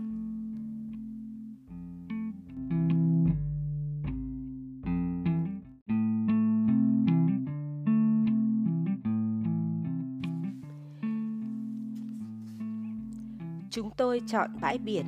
Chúng tôi đặt hộp giày lên một tảng đá phẳng và cột chặt nó lại bằng dây thừng cho chắc chắn. Thalia bảo chúng tôi không được cử động chút nào khi mở màn chập. Cô nhích lại gần tôi và nheo mắt nhìn qua một cái hộp, như thể soi qua một cái ống ngắm vậy. Sẽ là một bức ảnh hoàn hảo, cô nói. Gần như thôi, chúng ta cần mẫu. Cô nhìn tôi, hiểu ý bèn nói, không, tôi không làm đâu. Chúng tôi tranh cãi tới lui một hồi, thì cuối cùng cô cũng đồng ý, nhưng với điều kiện không được chụp mặt cô. Cô cởi giày ra, bước lên trên một dãy đá trước máy ảnh vài mét. Cô dang hai tay ra như người đi trên dây vậy. Rồi cô ngồi xuống một tảng đá, quay mặt về phía tây hướng đảo Syros và Kythnos. Cô hất tóc để nó che hết sợi dây sau đầu vốn dùng để cố định tấm mạng. Cô ngoái nhìn tôi qua vai. Nhớ đấy, cô hét lên, đếm từ 1 đến 120. Đoạn cô quay mặt ra biển. Tôi lom khom, nheo mắt qua cái hộp, nhìn vào lưng Thalia. Cụm đá xung quanh cô, đám rong biển quấn quanh như rắn chết. Một chiếc tàu kéo dập dềnh xa xa, sóng trào lên lên, nhấn chìm bờ biển lởm chởm đá, rồi lại rút xuống. Tôi nâng màn chập lên khỏi lỗ kim và bắt đầu đếm. 1, 2, 3, 4, 5. Chúng tôi nằm trên giường. Trên màn hình TV, một cặp nghệ sĩ phong cầm đang song diễn, nhưng Jana đã tắt tiếng. Nắng trưa xiên qua mảnh thành những đường sọc trên phần còn thừa của chiếc pizza margherita mà chúng tôi đặt ăn trưa qua dịch vụ phòng. Mang bánh đến là một người đàn ông cao gầy với mái tóc vuốt ngược bóng mượt hoàn hảo, vận áo khoác trắng, cà vạt đen. Trên chiếc xe anh ta đẩy vào phòng là một cây lọ thuôn dài cắm một bông hồng nhung. Anh ta nhấc cái nắp khay đậy bánh pizza lên với vẻ điệu đà hết sức, khoát tay như một ảo thuật gia làm trước khán giả sau khi chú thỏ xuất hiện từ chiếc mũ chóp cao. Vương vãi quanh chúng tôi, giữa đống chăn ga nhẩu nhĩ là những bức ảnh tôi đã đưa cho Jana xem. Những bức ảnh chụp các chuyến đi của chúng tôi trong suốt 1 năm rưỡi qua. Belfast, Montevideo, Tangier, Marseille, Lima, Tehran. Tôi cho cô xem ảnh nhóm người mà tôi đã từng có thời gian ngắn ngủi gia nhập ở Copenhagen, sống giữa những người Đan Mạch lập dị mặc áo phông rách đội mũ len. Những người xây dựng một cộng đồng tự trị tại nơi trước kia là căn cứ quân sự. Anh ở đâu? Jana hỏi. Anh không có mặt trong ảnh. Anh thích ở sau ống kính hơn, tôi đáp. Đó là sự thật. Tôi đã chụp hàng trăm bức ảnh, nhưng không bức nào có mặt tôi. Tôi luôn đặt in 2 bộ ảnh khi mang phim đi rửa. Tôi giữ một bộ, còn gửi bộ còn lại cho Thalia ở nhà. Jana hỏi tôi làm thế nào để tôi có đủ tiền chi trả cho các chuyến đi, và tôi giải thích là nhờ tiền thừa kế. Điều này đúng một phần, vì khoản thừa kế là của Thalia chứ không phải là của tôi. Khác với Madeleine, người vì những lý do rõ ràng không được nhắc đến lấy một câu trong di chúc của Andreas, Thalia thì có. Cô cho tôi một nửa số tiền. Lẽ ra tôi phải dùng số tiền này để sống sót qua những năm tháng đại học. 8, 9, 10. Jana chống khuỷu tay ngồi dậy và vươn sang bên kia giường. Qua người tôi, bầu ngực nhỏ lướt qua da tôi. Cô lấy bao thuốc, châm một điếu. Tôi gặp cô hôm trước ở quảng trường Pizza di Spagna. Lúc đó, tôi đang ngồi bên những bậc thang đá nối quảng trường bên dưới với nhà thờ trên đồi. Cô bước về phía tôi và nói gì đó bằng tiếng Italia. Nom cô giống như nhiều cô gái xinh đẹp. Nom vẻ vô định mà tôi vẫn thấy lượn lờ quanh các nhà thờ và quảng trường ở Rome. Họ hút thuốc, nói to và cười rất nhiều. Tôi lắc đầu hỏi, xin lỗi. Cô mỉm cười thốt lên, và rồi bằng ngữ điệu tiếng Anh nặng chỉnh trịch bảo, bật lửa, thuốc lá. Tôi lắc đầu đáp lại cô cũng bằng ngữ điệu tiếng Anh nặng chỉnh trịch của mình rằng tôi không hút thuốc. Cô nhoẻn cười, đôi mắt rạng rỡ lấp lánh. Ánh nắng buổi xế trưa tạo thành một quầng sáng quanh khuôn mặt hình kim cương của cô.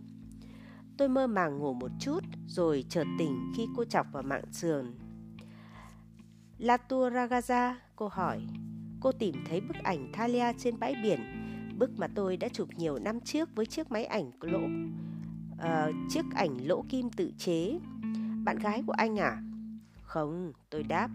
Em gái à? Không. Thế em họ à, đúng không? Tôi lắc đầu. Cô săm soi bức ảnh thêm chút nữa, rít một hơi thuốc dài. Không, cô cao giọng trước sự ngạc nhiên của tôi, thậm chí còn nhuốm vẻ giận dữ. Bạn gái của anh, em nghĩ là đúng đấy, anh là kẻ nói dối.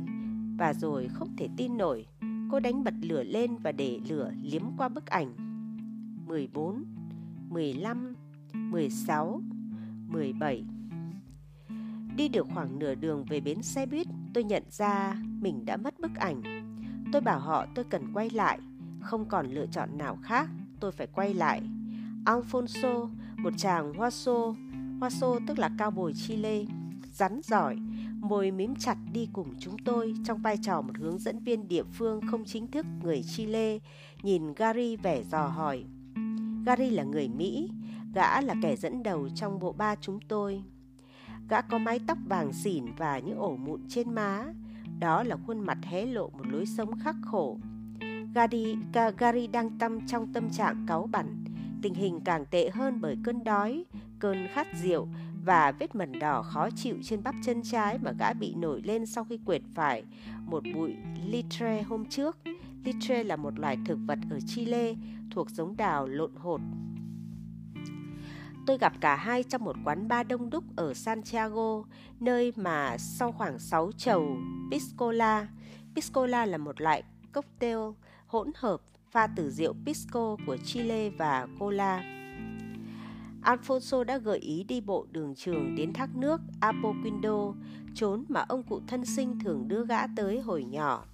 Hôm sau, chúng tôi lên đường và cắm trại bên thác nước cả đêm.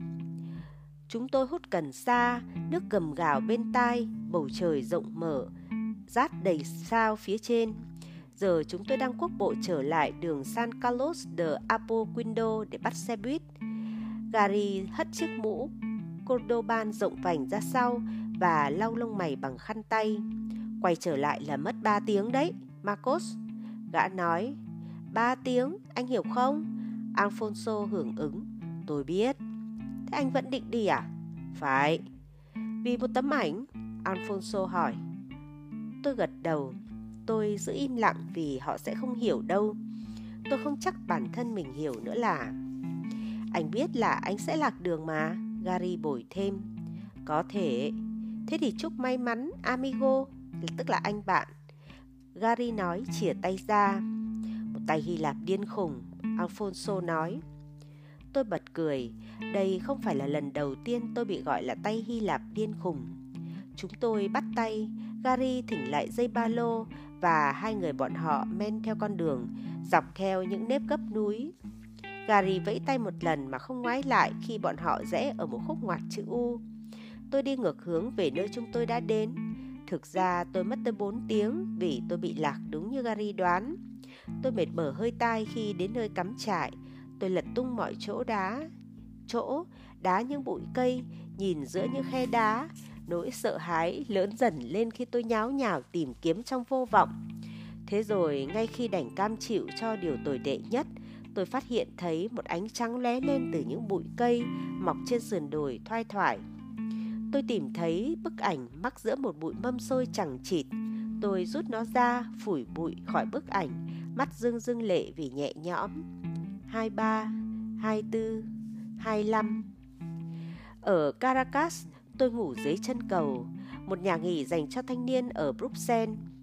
Đôi khi tôi phóng tay thuê phòng trong một khách sạn đẹp đẽ, tắm nước nóng, cạo râu, dùng bữa trong chiếc áo choàng tắm.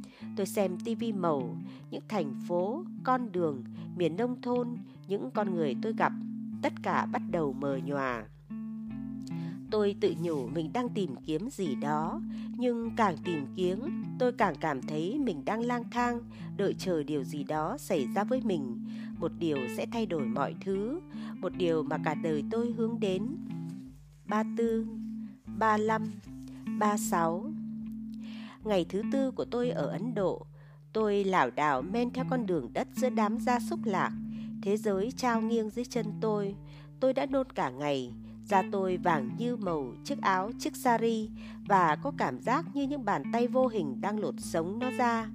Khi không thể lết được nữa, tôi nằm xuống vệ đường. Một ông già bên kia đường đang ngoáy gì đó vào chiếc nồi thép to đùng. Bên cạnh ông là một cái lồng, trong lồng là một con vẹt lông xanh đỏ. Một người bán hàng rong da đen sạm đẩy một chiếc xe hàng đầy những chai rỗng màu xanh qua tôi. Đó là điều cuối cùng tôi nhớ được. 41, 42. Tôi tỉnh lại trong một căn phòng lớn, bầu không khí đặc quánh hơi nóng và một mùi gì đó như dưa vàng ủng. Tôi đang nằm trên một chiếc giường đơn khung thép, được lót bởi một tấm nệm cứng, không đàn hồi, chẳng dày hơn một cuốn sách bìa mềm là mấy. Cả phòng đầy những chiếc giường như vậy. Tôi thấy những cánh tay xanh xao lủng lẳng bên mình, những đôi chân gầy rộc sạm đen thò ra từ tấm chăn lấm bẩn, những chiếc miệng thiếu răng há hốc. Quạt trần lờ đờ, tường loang lổ vết mốc. Cửa sổ bên cạnh tôi phả vào hơi nóng dấp dính và ánh nắng xuyên thẳng vào cầu mắt tôi. Y tá, một người đàn ông Hồi giáo vạm vỡ nom dữ tợn tên là Gun, bảo tôi rằng tôi có thể chết vì viêm gan. 55, 56, 57. Tôi hỏi xin ba lô. Ba lô nào? Gun thở ơ hỏi lại. Đồ đạc của tôi đã mất hết. Quần áo, tiền, sách, máy ảnh. Đây là tất cả những gì trộm để lại cho anh. Gun nói trôi chảy bằng tiếng Anh, chỉ vào bậu cửa sổ bên cạnh tôi. Đó là bức ảnh. Tôi cầm nó lên. Thalia, tóc bay trong gió, nước sủi bọt quanh cô, đôi chân trần trên đá. Biển Aegean nhấp nhô tung sóng trước mặt cô. Cổ họng tôi nghẹn lại. Tôi không muốn chết ở đây, giữa những người xa lạ này, quá xa cô. Tôi nhét bức ảnh vào khe hở giữa lớp kính và khung cửa sổ. 66, 67, 68. Thằng bé nằm trên chiếc giường kế bên tôi có khuôn mặt của một ông già, hốc hác, trũng sâu, nhăn nheo. Bụng dưới của nó sưng phồng với khối u to bằng quả bóng bowling. Cứ khi nào y tá chạm vào cục u, mắt nó nhắm nghiền, miệng bật ra tiếng kêu khe khẽ đau đớn. Sáng nay, một trong các y tá, không phải Gun, cố cho nó uống thuốc. Nhưng thằng bé cứ quay đầu đi, cổ họng phát ra âm thanh như tiếng cào vào gỗ. Cuối cùng, y tá phải banh miệng nó ra, nhét thuốc vào. Khi anh ta rời đi, thằng bé chậm chậm quay đầu sang tôi. Chúng tôi nhìn nhau qua khoảng cách giữa hai chiếc giường. Một giọt nước mắt nhỏ ứa ra lăn dài xuống má nó. 75, 76, 77. Sự đau đớn, nỗi thất vọng ở chốn này giống như một làn sóng. Nó trào ra từ mỗi chiếc giường, va đập vào những bức tường mốc meo và nhào trở về phía ta. Ta có thể chết chìm trong đó. Tôi ngủ rất nhiều. Khi thức thì tôi ngứa. Tôi uống thuốc họ đưa cho tôi và những viên thuốc giúp tôi chưa ngủ trở lại. Những lúc khác, tôi nhìn xuống con phố nhộn nhịp bên ngoài bệnh xá, nhìn ánh nắng lướt qua đám lều chợ và quán trà cuối ngõ. Tôi nhìn lũ trẻ chơi bắn bi trên vỉa hè chảy nhựa xuống những rãnh nước bùn lầy. Mấy bà già ngồi trên ngưỡng cửa. Một người bán hàng rong mặc dhoti, tức là trang phục truyền thống của đàn ông Ấn Độ, gồm áo dài và một mảnh vải quấn quanh hông và chân. Ngồi xổm trên chiếu, nạo dừa, bán những vòng hoa cúc vạn thọ. Ai đó bên kia phòng bật ra tiếng thét chói tai. Tôi lơ mơ thiếp đi. 83, 84, 85. Tôi biết được tên thằng bé là Mana, có nghĩa là ánh sáng dẫn đường. Mẹ nó là gái điếm, cha nó là kẻ trộm. Nó sống cùng cậu mợ, chính là những người đánh nó. Không ai biết chính xác cái gì đang giết dần giết mòn nó, chỉ biết là vậy thôi. Không ai đến thăm nó, và khi nó chết, một tuần nữa thôi, hay một tháng, nhiều lắm là 2, sẽ không ai đến nhận nó, sẽ không ai đau lòng, sẽ không ai nhớ đến. Nó sẽ chết ở nơi nó đã sống, trong sự dạn vỡ. Khi nó ngủ, tôi thấy mình nhìn nó, và thái dương lõm sâu của nó, cái đầu quá to so với vai, vết sẹo thâm trên môi dưới mà Gun đã bảo với tôi rằng đó là chỗ tay bảo kê của mẹ nó thường dập thuốc. Tôi cố nói chuyện với nó bằng tiếng Anh, rồi bằng vốn tiếng Urdu ít ỏi mà tôi có, nhưng nó chỉ chớp mắt mỏi mệt. Đôi khi tôi dùng tay tạo bóng thành những hình con thú trên tường để có được nụ cười của nó. 87, 88, 89. Một hôm, Mana chỉ vào cái gì đó bên ngoài cửa sổ chỗ tôi nằm. Tôi nhìn theo ngón tay nó, ngóc đầu dậy, nhưng tôi chẳng thấy gì ngoài một dải trời xanh qua những đám mây, lũ trẻ bên dưới nghịch nước từ một trụ cứu hỏa trên phố, một chiếc xe buýt nhả khói. Rồi tôi nhận ra nó chỉ vào bức ảnh chụp Thalia. Tôi rút ảnh ra khỏi cửa sổ và đưa cho nó. Nó cầm lấy, dí sát vào mặt, chỗ bị cháy xém, và nhìn tôi chằm chằm hồi lâu. Tôi tự hỏi, có phải đại dương thu hút nó? Tôi tự hỏi, nó đã bao giờ nếm nước biển hay bị chóng mặt khi nhìn thủy triều rút xuống từ chân mình? Hoặc có thể, dù không thể nhìn thấy mặt cô, nhưng nó cảm nhận được sự thân thuộc ở Thalia, một người biết sự đau đớn là thế nào. Nó trả lại bức ảnh cho tôi. Tôi lắc đầu. "Dư Lady," tôi nói. Một thoáng nghi ngại lướt qua mặt nó. Tôi mỉm cười, và tôi không chắc lắm, nhưng tôi nghĩ là nó đã mỉm cười đáp lại. 92, 93, 94. Tôi đã đánh bại bệnh viêm gan. Thật lạ là tôi không thể đoán Gun vui mừng hay thất vọng khi tôi chứng minh là anh đã sai. Nhưng tôi biết là mình đã khiến anh ngạc nhiên khi ngỏ ý ở lại làm tình nguyện viên. Anh nghênh đầu, nhíu mày. Cuối cùng tôi phải nói chuyện với một trong các y tá trưởng khác. 97, 98, 99. Buồng tắm có mùi như nước tiểu và trứng thối. Mỗi sáng tôi bế Mana vào đó, giữ cơ thể trần truồng của nó trong tay mình, cẩn thận không để nó bị sóc. Trước đây tôi đã thấy có tình nguyện viên vác nó trên vai như thể nó là một bao gạo vậy. Tôi nhẹ nhàng đặt nó ngồi xuống ghế băng và đợi nó lấy lại hơi. Tôi dội nước ấm lên cơ thể nhỏ bé, gầy guộc của nó. Mana ngồi yên, kiên nhẫn, lòng bàn tay úp lên đầu gối, đầu cúi thấp, nom nó như một ông già xương sẩu đầy sợ hãi. Tôi chà miếng bọt biển nhúng xà phòng lên lồng ngực nó, lên những đốt xương sống tròn, lên đôi xương quai xanh không khác gì vây cá mập. Tôi đưa nó trở lại giường, cho nó uống thuốc. Nó cảm thấy dễ chịu hơn khi được xoa bóp bàn chân và bắp chân. Vì thế tôi xoa cho nó thật chậm rãi. Khi ngủ, nó luôn để bức ảnh chụp Thalia nhét hở dưới gối. 101, 102. Tôi đi vô định quanh thành phố không biết bao lâu, chỉ để cách xa bệnh viện và xa tập hợp những hơi thở ốm đau hấp hối. Tôi đi trong hoàng hôn bụi bặm, qua những con phố, hai bên là dãy tường nhem nhuốc, graffiti, qua các quầy hàng lợp thiếc san sát bên nhau, những con đường với mấy bé gái đầu đội giỏ phân tươi đầy ứ, những người phụ nữ lem lấm, bồ hóng luộc quần áo trong mấy chiếc nồi nhôm cỡ đại. Tôi nghĩ rất nhiều về Mana khi lang thang qua các ngõ hẹp chằng chịt. Mana đang chờ chết trong căn phòng đầy những dáng hình đau ốm như nó. Tôi nghĩ rất nhiều về Thalia, ngồi trên tảng đá, hướng mắt ra biển. Tôi cảm thấy có cái gì đó sâu thẳm trong lòng đang lôi tôi đi, cuốn tôi theo như một cơn sóng dội. Tôi muốn đầu hàng, muốn bị cuốn phăng. Tôi muốn mất phương hướng, trượt khỏi bản ngã, lột bỏ tất cả như cách một con rắn lột đi một lớp da cũ. Tôi không định nói rằng Mana đã thay đổi mọi thứ. Không phải vậy. Tôi vật vờ thêm một năm nữa trước khi cuối cùng nhìn thấy mình bên chiếc bàn trong góc tại một thư viện ở Athens, nhìn xuống tờ đơn xin học trường y. Giữa Mana và tờ đơn này là 2 tuần tôi trải qua ở Damascus, nơi tôi hầu như không có chút ký ức nào ngoài khuôn mặt cười toe toét của 2 người phụ nữ mắt kẻ đậm và miệng chồng răng vàng. Hay 3 tháng ở Cairo trong tầm hầm một chung cư sập sệ do một người chủ nghiện haşit. Haşit là thuốc chế từ lá thuốc non và đọt gai dầu quản lý. Tôi dùng tiền của Thalia để đi xe buýt ở Iceland, theo chân một ban nhạc punk ở Munich. Năm 1977, tôi bị gãy khuỷu tay trong một cuộc biểu tình chống hạt nhân tại Bilbao.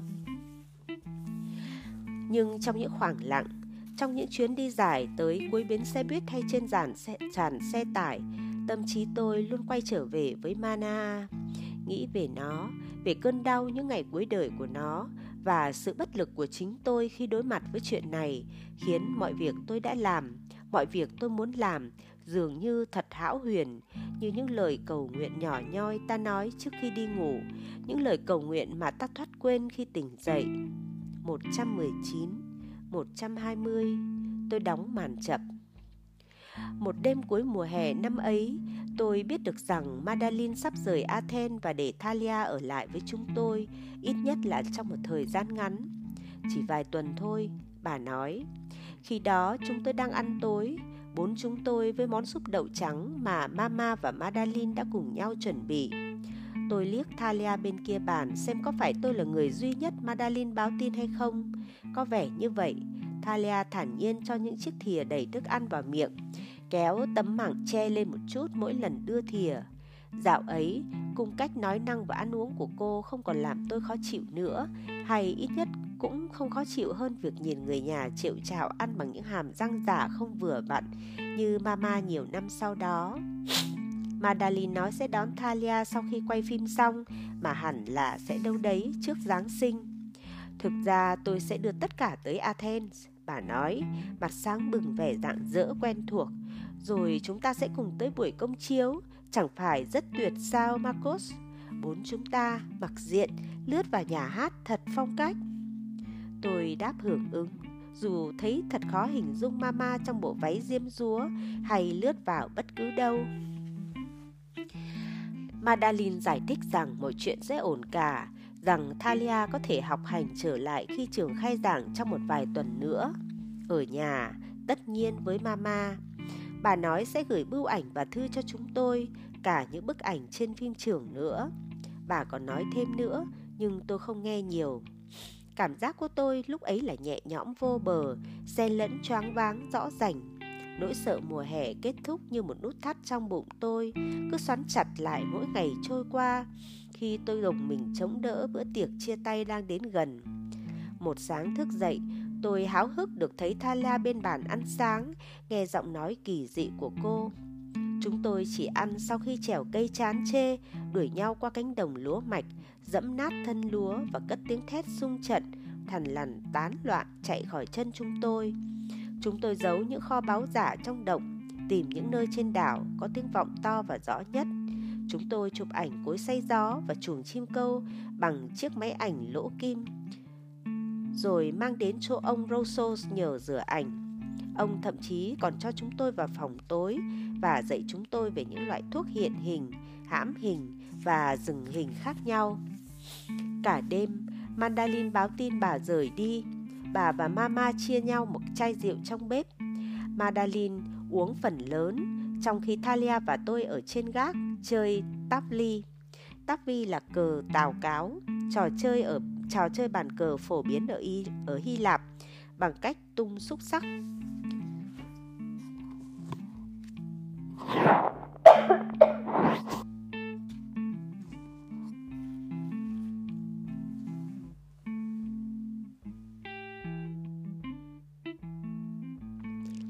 Thalia đang ở thế mana tức là nói thắng thế, và đã đi phân nửa số quân về phía sân nhà.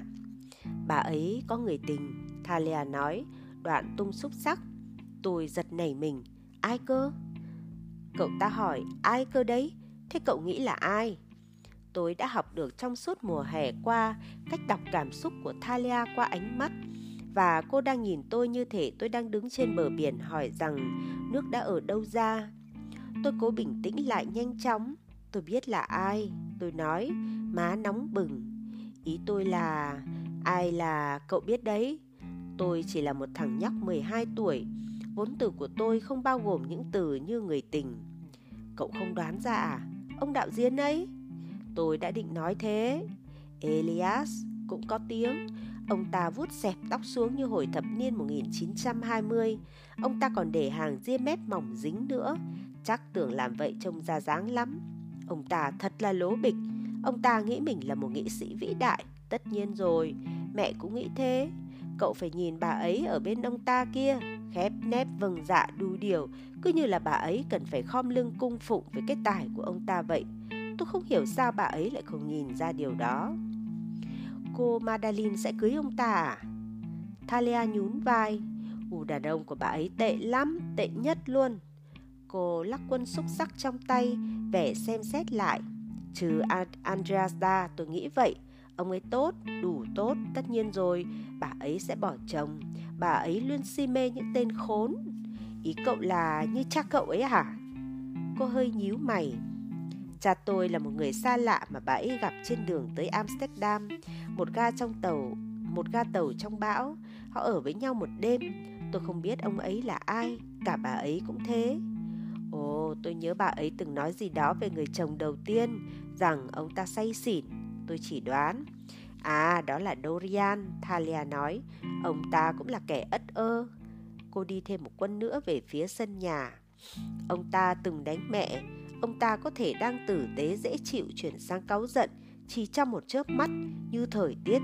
Sao có thể thay đổi bất thình lình như thế chứ? Ông ta là như vậy đấy. Ông ta nốc rượu hầu như cả ngày, chẳng làm gì ngoài nằm quanh quần nhà. Khi say là ông ta chả nhớ gì nữa. Ông ta để nước chảy không, ví dụ thế, khiến nhà ngập cả. Tôi nhớ có lần ông ta quên tắt bếp và suýt nữa đã thiêu cháy mọi thứ. Cô xây một tòa tháp nho nhỏ bằng một chồng sèng, lặng lẽ một lúc để xếp thẳng nó. Thứ duy nhất Dorian thực sự yêu thích là Apollo. Lũ trẻ con hàng xóm đứa nào cũng sợ nó. Ý tớ là Apollo, hầu như không ai từng nhìn thấy nó cả. Chúng chỉ nghe thấy tiếng sủa thôi. Chừng đó là đủ rồi. Dorian xích nó ở cuối sân, cho nó ăn những miếng thịt cừu to đùng. Thalia không kể thêm nữa. Tuy vậy tôi vẫn hình dung ra điều đó dễ dàng. Dorian say lịm, quên xích con chó. Nó xổng ra hành lang, lang thang trong vườn. Cửa lưới hé mở. Hồi đó cậu mấy tuổi? Tôi hạ thấp giọng hỏi. 5. Rồi tôi hỏi có một câu đã trăn trở trong đầu tôi suốt từ đầu mùa hè.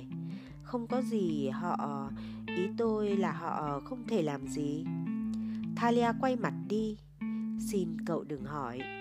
Cô trầm giọng, như tôi cảm nhận được với một nỗi đau sâu sắc. Chuyện đó làm tôi mệt mỏi lắm. Tôi xin lỗi, tôi nói. Ngày nào đó tôi sẽ kể cho cậu. Và cô kể cho tôi nghe thật. Sau này, ca phẫu thuật hỏng, vết thương hậu phẫu nhiễm khuẩn nặng chuyển sang hoại tử, khiến thận của cô ngừng hoạt động. Gan suy, ăn hết vạt vết mổ và buộc các bác sĩ phải cắt đi những chỗ chỉ vạt đó. Không chỉ những chỗ đó mà cả những gì còn lại bên má trái, cùng một phần xương hàm của cô. Những biến chứng đó đã khiến cô nằm viện gần 3 tháng. Cô suýt nữa đã chết, lẽ ra đã chết. Sau chuyện đó, cô không để họ chạm vào mình nữa. Thalia, tôi nói, tôi xin lỗi về những gì xảy ra khi chúng ta gặp mặt. Cô ngước mắt lên nhìn tôi, vẻ láu lỉnh quen thuộc đã trở lại. Cậu nên xin lỗi, nhưng tôi đã biết cả trước khi cậu lăn đùng ra đất cơ. Biết gì? Rằng cậu là đồ con lừa. Madeleine rời đi 2 ngày trước khi khai giảng. Bà mặc một chiếc váy không tay màu vàng bơ bó sát thân hình mảnh mai, đeo chiếc kính râm gọng sừng. Bà quàng dải khăn lụa trắng được thắt chặt lên tóc. Bà ăn mặc như thể lo lắng rằng cơ thể bà sẽ lỏng ra mà rơi mất như tâm trí bà vậy. Theo đúng nghĩa đen, bà đang cố trấn tĩnh bản thân. Ở bến phà trong thị trấn Tinos, bà ôm tất cả chúng tôi. Bà ôm Thalia chặt nhất và lâu nhất, môi áp lên đỉnh đầu Thalia một cái hôn dài trọn vẹn. Bà không bỏ kính râm ra. Ôm lại mẹ đi, tôi nghe bà thì thầm. Thalia nghe theo, vẻ miễn cưỡng. Khi con phà rên lên và chòng chành rời đi, bỏ lại đằng sau một vệt nước tung bọt, tôi tưởng Madeleine sẽ đứng trên đuôi phà, vẫy tay và gửi chúng tôi những nụ hôn gió. Nhưng bà đã nhanh chóng chui vào khoang và ngồi xuống. Bà không nhìn về phía chúng tôi. Về đến nhà, Mama bảo chúng tôi ngồi xuống. Bà đứng trước chúng tôi và nói, Thalia, cô muốn cháu biết là cháu không cần phải đeo cái đó trong nhà này nữa. Không phải vì cô, chẳng phải vì nó. Chỉ làm thế nếu cháu thấy thoải mái mà thôi. Cô không có gì phải nói thêm về chuyện này nữa.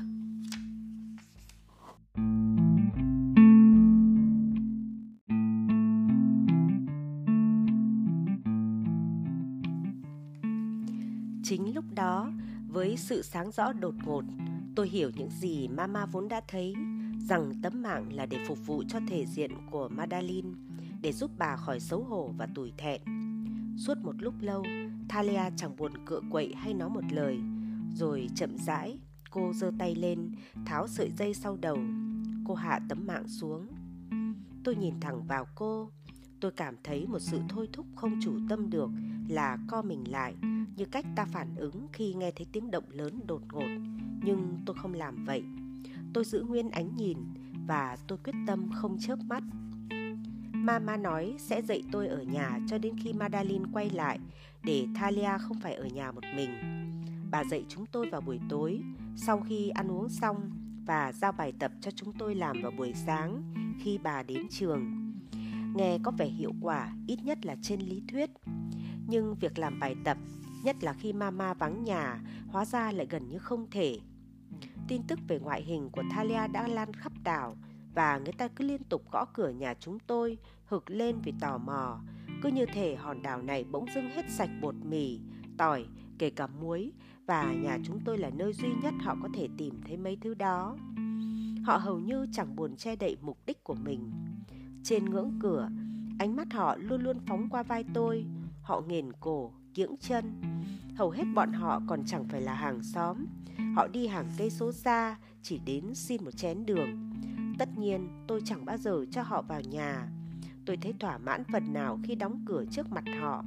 Nhưng tôi cũng cảm thấy u ám, ủ dột, biết rằng nếu ở lại, cuộc đời mình sẽ bị những người này can thiệp sâu đến chừng nào. Tôi cuối cùng sẽ trở thành một trong những số họ.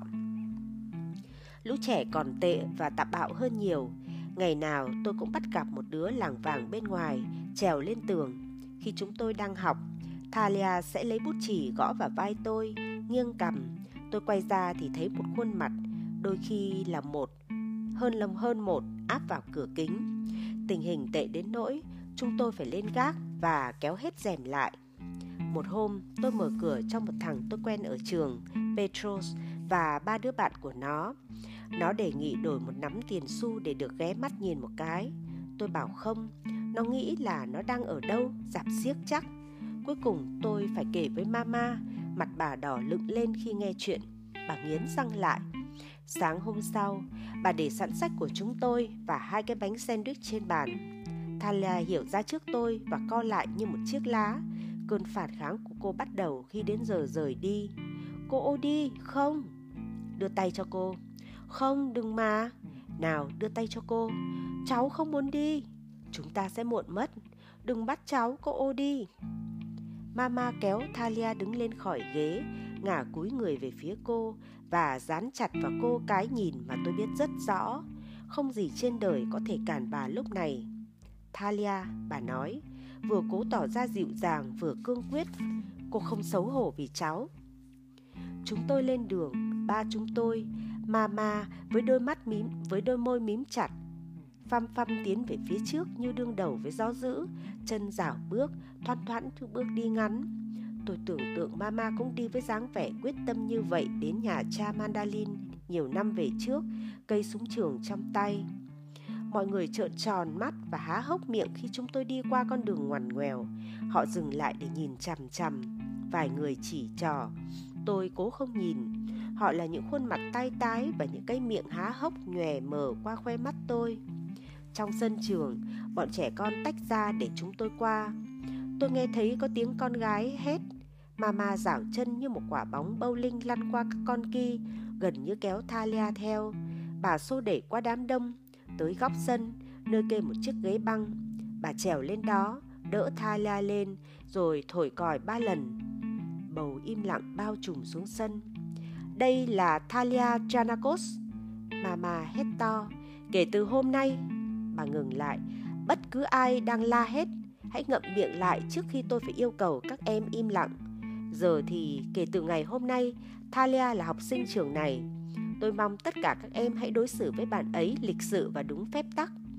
Nếu tôi nghe thấy những lời đồn châm chọc, tôi sẽ tìm cho ra các em và bắt các em phải xin lỗi. Các em biết là tôi sẽ làm được. Tôi không có gì nói thêm về chuyện này nữa. Bà xuống khỏi ghế và nắm tay Thalia hướng về phía lớp học. Kể từ hôm đó, Thalia không bao giờ đeo tấm mạng nữa, kể cả ngoài đường hay trong nhà. Mấy tuần trước lễ Giáng sinh năm đó, chúng tôi nhận được bức thư của Madeleine. Việc quay phim bị chậm tiến độ ngoài dự kiến. Đầu tiên là đạo diễn hình ảnh, Madeleine viết là DOP và Thalia phải giải thích cho tôi và Mama hiểu. Rơi khỏi giàn giáo trên phim trường và bị gãy tay 3 chỗ. Rồi thời tiết cũng ảnh hưởng đến toàn bộ cảnh quay ngoài trời. Thế nên bọn mẹ đang có phần dậm chân tại chỗ. Như họ nói, đó không hẳn là chuyện xấu, vì nhờ thế bọn mẹ có thời gian xử lý mấy chỗ khó trong kịch bản. Chỉ có điều chúng ta không thể đoàn tụ như hy vọng. Buồn quá các tình yêu ạ. Mẹ nhớ mọi người lắm lắm, nhất là con, Thalia à. Mẹ chỉ biết đếm từng ngày cho đến cuối mùa xuân này, khi bộ phim quay xong và chúng ta lại có thể ở bên nhau. Mẹ mang theo hình bóng cả 3 người trong tim từng phút mỗi ngày. Bà ấy không về đâu, Thalia thở ơ nói, đưa lá thư cho Mama. Tất nhiên là có chứ. Tôi sửng sốt. Tôi quay sang Mama, đợi bà nói gì đó, ít nhất là một lời động viên. Thế nhưng Mama gấp lá thư lại, đặt lên bàn, rồi lẳng lặng đi đun nước pha cà phê. Tôi nhớ mình đã nghĩ bà vô tâm biết bao khi không an ủi Thalia, kể cả khi bà đồng ý rằng Madeleine sẽ không quay về. Nhưng tôi không biết, chưa biết rằng họ đã hiểu nhau đến thế, có lẽ còn hơn cả những gì tôi hiểu về mỗi người họ. Mama tôn trọng Thalia nhiều đến mức không quá bảo bọc cô. Bà không xúc phạm Thalia bằng những lời vỗ về giả tạo.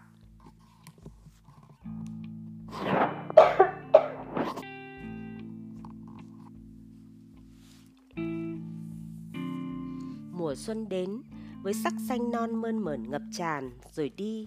Chúng tôi nhận được một bưu thiếp từ Madeleine và một lá thư với cảm giác như viết vội. Trong đó báo rằng việc quay phim lại gặp thêm rắc rối. Lần này là với các nhà đầu tư dọa rút vốn vì vụ trì hoãn. Trong lá thư này không giống như thư trước, bà không nhắc đến việc khi nào sẽ quay về. Một buổi chiều mùa hè ấm áp, có lẽ là năm 1968, Thalia và tôi ra biển với một cô gái tên là Dory. Lúc đó Thalia đã sống với chúng tôi trên đảo Tinos được 1 năm và ngoại hình của cô không còn thu hút những lời thì thầm hay những cái nhìn chòng chọc. Cô vẫn và luôn luôn là đối tượng bị quả cầu trí tò mò quay quanh, nhưng kể cả đến mức độ thế thì cũng nhạt đi nhiều. Giờ cô đã có bạn, Dory là một trong số đó. Những người không còn sợ hãi vẻ bề ngoài của cô, cùng ăn trưa, chuyện phiếm, chơi đùa sau giờ học hay học bài. Cô đã trở thành thật ngạc nhiên, gần như bình thường. Và tôi phải ngả mũ thán phục cách mà những người dân đảo chấp nhận cô như một người trong số họ. Chiều hôm đó, 3 đứa chúng tôi định bơi, nhưng nước quá lạnh nên cuối cùng chúng tôi nằm lăn ra trên đá, thiêm thiếp ngủ. Khi Thalia và tôi về, chúng tôi thấy Mama trong bếp nạo cà rốt, một lá thư chưa mở nằm trên bàn. Cha dượng cháu gửi đấy, Mama nói. Thalia cầm lá thư rồi đi lên gác. Một lúc sau cô mới xuống. Cô quẳng tờ giấy lên bàn, ngồi xuống, cầm con dao và một củ cà rốt lên. Ông ấy muốn cháu về nhà. Cô hiểu, Mama nói. Tôi nghĩ mình nghe thấy cơn rung nhẹ nhẹ trong giọng nói bà. Chính xác thì không phải nhà. Ông ấy nói đã liên lạc với một trường tư ở Anh. Cháu có thể ghi danh vào mùa thu này. Ông ấy bảo sẽ trả tiền. Thế còn cô Madeleine? Tôi hỏi. Bà ấy đi rồi. Với Elias, họ trốn đi rồi. Còn bộ phim? Mama và Thalia nhìn nhau, rồi đồng thời ngước mắt lên nhìn tôi, và tôi đọc thấy trong đó những gì họ đã biết ngay từ đầu. Một buổi sáng năm 2002, hơn 30 năm sau, trong khoảng thời gian tôi chuẩn bị rời Athens đến Kabul, tôi vô tình đọc lấy bài cáo phó của Madeleine trên báo. Họ của bà là Curis, nhưng tôi nhận ra nơi khuôn mặt già nua ấy nụ cười với ánh mắt lấp lánh quen thuộc và những gì còn sót lại của vẻ đẹp thanh xuân. Bức ảnh nhỏ bên dưới nói rằng hồi trẻ bà từng có thời gian ngắn làm diễn viên trước khi thành lập một nhà hát của riêng mình đầu thập niên 80. Công ty của bà đã nhận được những lời khen của giới phê bình cho một số tác phẩm. Tiêu biểu trong số đó là các hồi mở rộng của vở Hành trình dài vào đêm của Eugene O'Neill hồi giữa thập niên 90, Hải Âu của Chekhov và Lời hứa hôn của Dimitrios Pogris. Cáo phó cho biết bà khá nổi tiếng trong giới nghệ sĩ Athens về công tác thiện nguyện, sự dí dỏm, ý thức về phong cách, các bữa tiệc xa hoa và sự sẵn lòng mạo hiểm đưa lên sân khấu những vở kịch chưa tạo được tiếng vang. Bà qua đời sau một cuộc chiến dài chống lại bệnh khí phế thủng, nhưng trong cáo phó không hề nhắc tới chồng hay con cái bà. Tôi còn sững sờ hơn khi biết rằng bà đã sống ở Athens trong hơn 2 thập kỷ, trong một căn nhà chỉ cách chỗ chúng tôi 6 dãy tại Kolonaki. Tôi đặt tờ báo xuống, thật ngạc nhiên, tôi lại nhói nhói, cảm giác không thể tha thứ cho người phụ nữ quá cố mà tôi đã không gặp trong hơn 30 năm này. Nỗi kháng cự câu chuyện về những chuyển biến trong số phận bà cứ trào lên. Tôi đã luôn hình dung bà sống một cuộc đời ồn ào, hỗn độn, những năm tháng khó khăn bị vận đen đeo đuổi, vấp váp, suy sụp, hối tiếc và những cuộc tình khờ dại, đáng thất vọng. Tôi đã luôn luôn tưởng tượng bà tự hủy hoại mình, có thể là nhấn chìm bản thân trong rượu đến mức chết trẻ, trường hợp mà người ta vẫn thường gọi là bi kịch. Một phần trong tôi thậm chí cho rằng bà đã biết điều này, rằng bà đưa Thalia tới Tinos để tách cô ra, cứu cô khỏi những thảm họa mà Madalyn biết mình bất lực không thể ngăn nó giáng xuống đầu con gái. Nhưng giờ tôi đã hình dung ra Madalyn theo cách mà Mama hẳn đã luôn hình dung. Madalyn, nhà vẽ bản đồ, ngồi xuống, bình thản vẽ tấm bản đồ tương lai và ngay ngắn gạt bỏ cô con gái phiền nhiễu ra ngoài đường biên giới. Và bà đã thành công một cách ngoạn mục, ít nhất là theo cáo phó này, bản tóm tắt về một cuộc sống đàng hoàng, một cuộc sống ngập tràn thành tựu, đặc ân và sự tôn trọng. Tôi thấy mình không thể chấp nhận điều này, sự thành công, cuộc tẩu thoát cùng nó, thật phi lý, thiệt hại chỗ nào, sự trừng phạt đích đáng ở đâu. Ấy vậy mà khi tôi gấp tờ báo lại, một nỗi hoài nghi dâm gian trườn tới, một dấu hiệu le lói cho thấy tôi đã đánh giá Madalyn quá khắc nghiệt, rằng chúng tôi không khác nhau đến thế, bà ấy và tôi. Chẳng phải bọn tôi đều khát khao chạy trốn, làm lại cuộc đời, mang danh tính mới. Chẳng phải mỗi người bọn tôi cuối cùng đều đã tự tách ra bằng cách tháo bỏ cái mỏ neo níu giữ mình. Tôi giễu nhại điều đó. Tôi tự nhủ bọn tôi chẳng hề giống nhau, dẫu rằng tôi cảm thấy cơn giận mà tôi dành cho bà thực ra chỉ là mặt nạ cho sự ghen tị trước sự thành công hơn mình. Tôi quẳng tờ báo đi, nếu Thalia có phát hiện ra thì chẳng phải từ tôi. Mama dùng dao gạt đống vỏ cà rốt đã nạo trên bàn vào một chiếc bát. Bà ghét người ta lãng phí thức ăn, bà sẽ làm một lọ mứt từ đống vỏ này. Cháu phải đưa ra một quyết định lớn đấy, Thalia, bà nói. Thalia khiến tôi ngạc nhiên khi quay sang hỏi, nếu là cậu thì cậu sẽ làm gì hả Marcos? Ồ, cô biết là nó sẽ làm gì, Mama nói nhanh. Tôi sẽ đi, tôi trả lời Thalia, đoạn nhìn Mama thỏa mãn chơi trò kẻ nổi dậy như cách Mama vẫn nghĩ về tôi. Còn thì tất nhiên tôi cũng nghĩ thế. Tôi không thể tin Thalia lại ngập ngừng. Nếu là tôi thì tôi sẽ không bỏ qua cơ hội này. Trường tư ở London. Cháu nên nghĩ về chuyện đó đi, Mama nói. Cháu nghĩ rồi. Thalia ngập ngừng, rồi thậm chí còn ngập ngừng hơn khi cô nhướng mày nhìn Mama. Nhưng cháu không muốn đoán mò. Mama đặt con dao xuống. Tôi nghe thấy tiếng thở hắt ra nhẹ nhẹ. Có phải bà đã cố kiềm chế không? Nếu vậy, khuôn mặt khắc kỷ của bà chẳng để lộ ra vẻ nhẹ nhõm nào. Câu trả lời là có, tất nhiên là có. Thalia vươn người qua bàn và chạm vào cổ tay Mama. Cảm ơn cô Odi. Con chỉ nói lần này thôi, tôi lên tiếng. Con nghĩ đây là một sai lầm. Cả hai người đang phạm sai lầm đấy. Họ quay sang nhìn tôi. Cậu có muốn tôi đi không, Marcos? Thalia hỏi. Có, tôi đáp. Tôi sẽ nhớ cậu nhiều lắm, cậu biết mà. Nhưng cậu không thể bỏ qua cơ hội đi học trường tư này được. Rồi sau đó cậu sẽ vào đại học. Cậu có thể trở thành chuyên gia nghiên cứu, nhà khoa học, giáo sư, nhà phát minh. Đó không phải là những gì cậu muốn sao? Cậu là người thông minh nhất mà tôi biết. Cậu có thể trở thành bất cứ cái gì mà cậu muốn. Tôi ngưng lại. Không đâu Marcos, Thalia nặng nề nói. Không, tôi không thể. Cô nói điều này với vẻ dứt khoát mạnh mẽ, đặt dấu chấm hết cho mọi lời phản bác.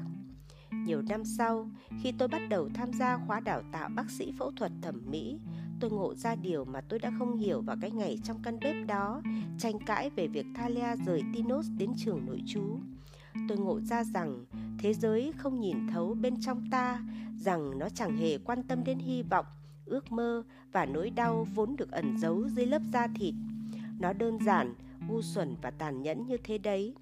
Các bệnh nhân của tôi biết điều đó, họ thấy rõ điều đó trong con người họ sẽ trở thành hoặc thấy rõ những điều xoay quanh sự đối xứng của cấu trúc xương, khoảng cách giữa hai mắt, độ dài cằm, độ nhô của chóp mũi, liệu chúng có góc trán mũi lý tưởng hay không. Nhan sắc là một món quà khổng lồ, bất xứng, được trao đi một cách ngẫu nhiên và nông cạn. Vậy nên tôi chọn chuyên ngành này để chia đều cơ hội cho những người như Thalia, để sửa chữa sự bất công với mỗi lưỡi dao mổ, để phần nào chống lại trật tự thế giới mà tôi thấy đáng hổ thẹn, cái trật tự mà trong đó một con chó có thể cướp đi tương lai của một cô gái nhỏ, biến cô thành kẻ bị ruồng rẫy, thành đối tượng bị khinh thường. Ít nhất đó là những gì tôi tự nhủ. Tôi cho rằng mình chọn ngành phẫu thuật thẩm mỹ còn là vì những lý do khác, tiền chẳng hạn thế, rồi uy tín, vị thế xã hội. Nói rằng tôi chọn ngành này chỉ vì Thalia là quá đơn giản rồi, đáng yêu như chính cái ý tưởng đó vậy, quá chỉn chu và hài hòa. Nếu tôi học được điều gì đó ở Kabul thì đó chính là việc hành vi của con người là một mớ hỗn độn, không thể đoán biết và thờ ơ đối xứng nhau. Nhưng tôi cũng tìm thấy sự thoải mái trong đó, trong cái ý tưởng về một khuôn mẫu, một câu chuyện mà trong đó cuộc đời tôi thành hình như một bức ảnh trong phòng tối. Một câu chuyện dần xuất hiện và khẳng định những điều tốt đẹp mà tôi luôn muốn thấy ở bản thân. Nó giúp tôi trụ vững câu chuyện đó. Tôi dành phân nửa thời gian hành nghề ở Athens, xóa nếp nhăn, nâng lông mày, kéo dài xương hàm, phục hồi hình dáng những chiếc mũi lệch. Nửa thời gian còn lại tôi dành để làm những gì mình thực sự muốn. Đó là bay vòng quanh thế giới, tới Trung Mỹ, tiểu vùng Sahara châu Phi, Nam Á và Viễn Đông, và chữa trị cho bọn trẻ, phẫu thuật sứt môi và hở hàm ếch, cắt bỏ những khối u mặt, trị những vết thương trên mặt. Công việc ở Athens chẳng hề khiến tôi vui thích, nhưng lương cao, và nó mang lại cho tôi sự xa xỉ là được nghỉ một mạch hàng tuần và hàng tháng liền để làm tình nguyện. Rồi đầu năm 2002, tôi nhận được một cuộc gọi từ một người phụ nữ quen biết, tên cô là Amra Ademovic. Cô là một y tá người Bosnia. Cô và tôi từng gặp nhau trong một hội nghị ở London vài năm trước và đã có một cuối tuần vui vẻ mà cả hai đều xem như chuyện qua đường. Dù vậy, chúng tôi vẫn giữ liên lạc và thi thoảng gặp nhau trong mấy dịp xã giao. Cô nói đang làm việc trong một tổ chức phi lợi nhuận ở Kabul và họ đang tìm kiếm một bác sĩ phẫu thuật thẩm mỹ cho trẻ em, sứt môi, những vết thương trên mặt do đạn pháo, đại loại vậy. Tôi đồng ý ngay lập tức. Ban đầu tôi định ở lại trong 3 tháng. Tôi tới vào mùa xuân năm 2002 và không bao giờ quay về nữa. Thalia đón tôi ở bến phà. Cô quàng khăn len màu xanh lá và vận áo choàng màu hồng cho bên ngoài, áo khoác len và quần bò. Hồi này cô để tóc dài, buông xuống vai và rẽ ngôi giữa. Tóc cô bạc trắng, và đặc điểm này chứ không phải nửa dưới khuôn mặt bị hủy hoại mới khiến tôi ngỡ ngàng choáng váng khi gặp cô. Không phải điều đó khiến tôi ngạc nhiên. Tóc Thalia đã bắt đầu ngả muối tiêu quãng 35 tuổi và bạc trắng như bông 10 năm sau đó. Tôi biết mình cũng thay đổi. Bụng càng ngày càng ngoan cố phệ ra, đường chân tóc hói dần một cách đầy kiên quyết, nhưng sự xuống cấp trong cơ thể con người diễn ra dần dần, gần như không thể nhận ra, tựa như một sự ngấm ngầm.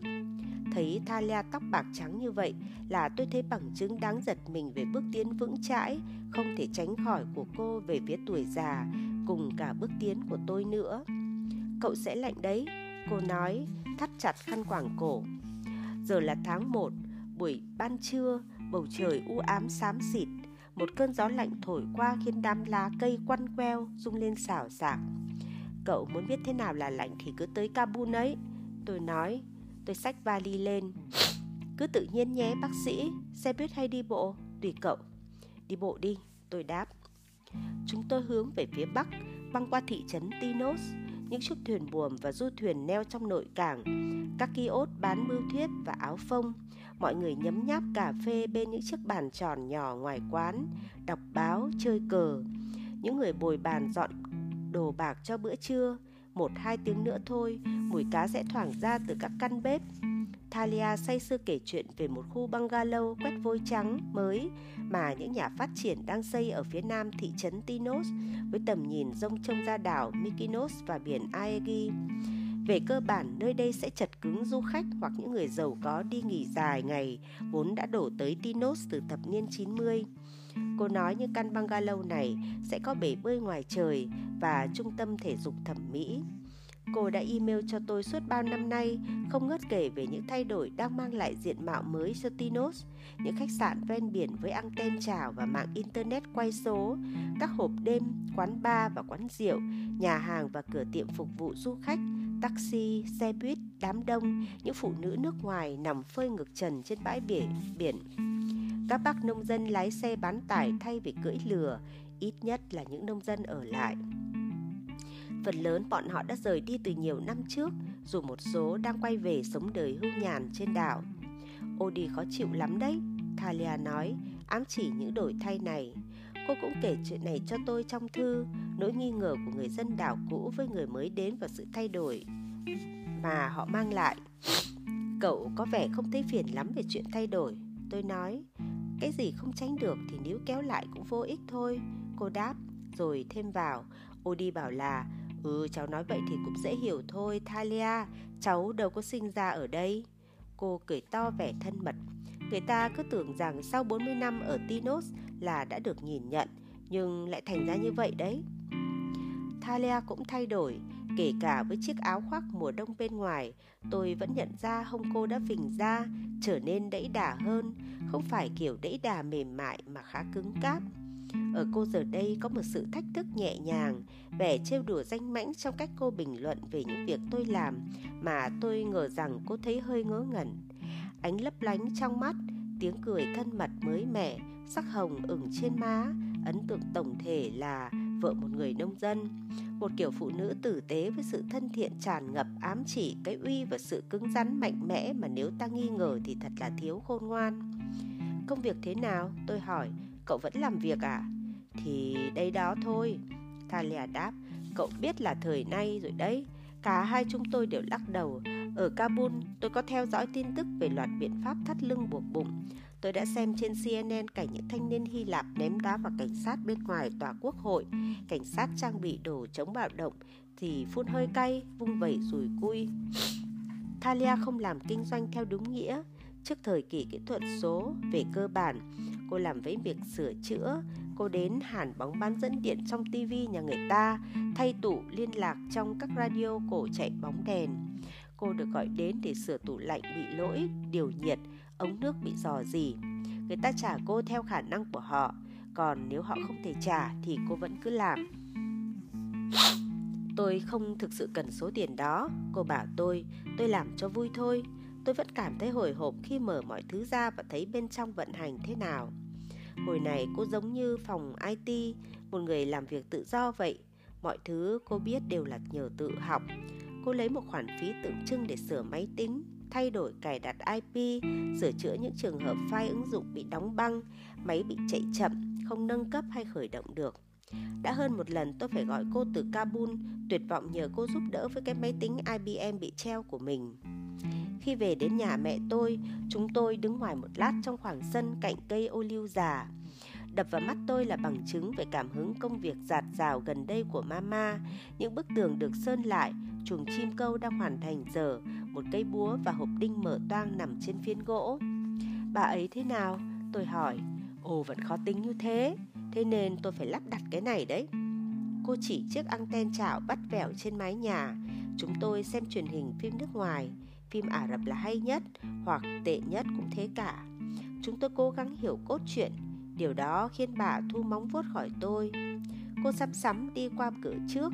Mừng cậu về nhà, tôi sẽ chuẩn bị chút đồ ăn cho cậu nhé. Thật lạ, khi trở về ngôi nhà này, tôi thấy vài thứ lạ lẫm. như chiếc ghế bành da màu xám trong phòng khách và cái bàn mây màu trắng bên cạnh tivi. Nhưng những thứ khác thì gần như vẫn ở chỗ cũ. Chiếc bàn bếp giờ được phủ vải vinyl với họa tiết quả cà và lê xen kẽ. Đám ghế trúc lưng thẳng, cây đèn dầu với giá đỡ bằng liễu gai, bóng đèn cong cong lem nhem khói. Bức ảnh chụp tôi và Mama. Tôi vận áo trắng, Mama diện chiếc váy tươm tất, vẫn treo trên mặt lò sưởi trong phòng khách. Bộ đồ sứ của Mama vẫn nằm trên giá cao. Thế nhưng khi đặt vali xuống, tôi cảm thấy như có một cái hố lớn giữa tất thảy. Hàng thập kỷ cuộc đời của mẹ ở đây với Thalia, với chúng tôi là những khoảng trống mênh mông, tăm tối. Tôi đã vắng mặt khỏi tất cả những bữa ăn mà Thalia và Mama đã chia sẻ bên chiếc bàn này. Những tiếng cười, lời cãi vã, những thời khắc buồn chán, những trận ốm, chuỗi dài các nghi thức giản đơn tạo nên một đời người. Bước vào ngôi nhà ấu thơ khiến tôi hơi mất phương hướng, tựa hồ đọc phần cuối của một cuốn tiểu thuyết mà mình đã bắt đầu rồi bỏ bẵng bao lâu. Trứng thế nào? Thalia hỏi, đã kịp đeo tạp dề, đọc bỏ dầu vào chảo. Cô đi lại trong bếp với tác phong tự nhiên, chủ động. Mama đâu? Đang ngủ, đêm qua bà không ngon giấc. Tôi đi xem qua thế nào. Thalia lấy phới đánh trứng ra khỏi ngăn kéo. Cậu mà đánh thức bà dậy là phải giải thích với tôi đấy, bác sĩ. Tôi rón rén vào phòng ngủ. Phòng tối om, một tia dáng dài mảnh lọt qua rèm cửa kín, xiên ngang giường của Mama. Bầu không khí nặng mùi bệnh tật. Không hẳn là mùi, đúng hơn, nó như một sự hiện diện hữu hình. Bác sĩ nào cũng biết điều này. Bệnh tật ngấm vào căn phòng như hơi nước. Tôi đứng ngoài cửa một lát để mắt quen dần. Bóng tối bị phá vỡ bởi một khoảng vuông ánh sáng nhấp nháy màu sắc trên một chiếc tủ mà tôi đoán là phía giường của Thalia. Trước kia là giường của tôi. Đó là một khung ảnh kỹ thuật số. Một cánh đồng lúa và những ngôi nhà gỗ lợp ngói xám chuyển sang một khu chợ đông đúc với những con dê bị lột da treo lủng lẳng trên móc, rồi chuyển đến một người đàn ông da sẫm màu ngồi xổm bên dòng sông bùn lầy, đánh răng bằng ngón tay. Tôi kéo ghế ngồi qua bên giường Mama, nhìn bà khi mắt đã quen dần. Tôi cảm thấy có gì đó trong lòng trùn xuống. Tôi giật mình khi thấy mẹ mình gầy đến vậy. Đã thế rồi. Bộ đồ ngủ in hoa non rộng thùng thình quanh đôi vai nhỏ, trên bộ ngực phẳng lì. Tôi không ưa cách bà ngủ, miệng há ra và trễ xuống, như thể bà đang có một giấc mơ chua loét. Tôi không thích nhìn răng giả của bà trượt ra khỏi chỗ trong giấc ngủ. Mi mắt bà giật nhẹ. Tôi ngồi đó một lúc. Tôi tự hỏi, mày đã mong đợi gì chứ? Và lắng nghe tiếng đồng hồ tích tắc trên giường, tiếng cái xẻng lật của Thalia và lanh canh vào chảo rán dưới nhà. Tôi điểm qua những chi tiết buồn tẻ trong đời Mama nơi căn phòng này. Chiếc tivi màn hình phẳng gắn vào tường, cái máy tính trong góc, trò Sudoku chơi dở trên đầu giường được đánh dấu trang bằng cặp kính đọc sách, điều khiển tivi, lọ nước mắt nhân tạo, tuyếp kem steroid, tuyếp keo dán răng giả, một hộp thuốc nhỏ và dưới sàn một đôi dép lông màu vỏ sò. Trước kia bà chưa bao giờ xỏ chân vào những thứ như vậy. Bên cạnh đôi dép là một túi bỉm quần mở toang. Tôi không thể tìm ra điểm gắn kết giữa những thứ này với mẹ mình. Tôi chống lại chúng. Với tôi, chúng như đồ vật thuộc về một người xa lạ vậy. Ai đó lười biếng, vô hại, ai đó mà ta không bao giờ có thể giận dữ với họ. Bên kia giường, hình ảnh trên khung ảnh kỹ thuật số lại thay đổi. Tôi nhìn theo vài tấm, rồi tôi chợt nhận ra tôi biết những tấm ảnh này, tôi đã chụp chúng. Khi tôi, đi lại khắp chốn, có lẽ vậy. Tôi luôn đảm bảo in ra 2 bộ và gửi cho Thalia một bộ. Cô đã giữ chúng ngần ấy năm, Thalia. Sự cảm mến thấm vào lòng tôi ngọt như mật. Cô đã là người em gái đích thực của tôi, Manaa đích thực của tôi, ngay từ đầu. Cô gọi tên tôi từ dưới nhà. Tôi khẽ đứng dậy. Khi rời khỏi phòng, có gì đó đập vào mắt tôi. Một thứ được đóng khung treo trên tường bên dưới chiếc đồng hồ. Tôi không thể nhìn ra trong bóng tối. Tôi bèn mở điện thoại ra nhìn dưới ánh sáng bàng bạc. Đó là một bài báo của hãng AP về một tổ chức phi lợi nhuận mà tôi cộng tác cùng ở Kabul. Tôi nhớ bài phỏng vấn đó. Nhà báo là một anh chàng người Mỹ gốc Hàn Quốc đáng mến hơi nói lắp. Chúng tôi cùng ăn kwabuli, món cơm thập cẩm của Afghanistan nấu bằng gạo lứt, nho khô và thịt cừu. Giữa bài báo là một tấm ảnh nhóm. Tôi, mấy đứa trẻ, Nabi đằng sau, đứng thẳng đơ, tay để sau lưng, nom như vừa có dự cảm xấu, lại vừa dè dặt trang nghiêm như người Afghanistan thường thể hiện trong ảnh.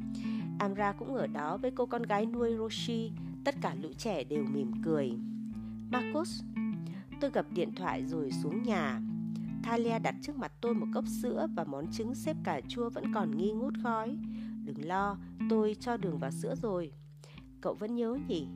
Cô ngồi xuống, không buồn cười tạp dề. Cô chống khuỷu tay lên bàn nhìn tôi ăn, thi thoảng dùng khăn tay chấm chấm bên má trái. Tôi nhớ tất cả những lần tôi cố thuyết phục cô để tôi phẫu thuật khuôn mặt cô.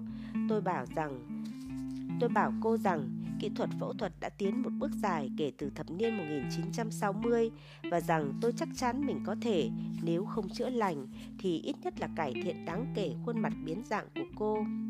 Cô từ chối trước sự bối rối vô cùng của tôi.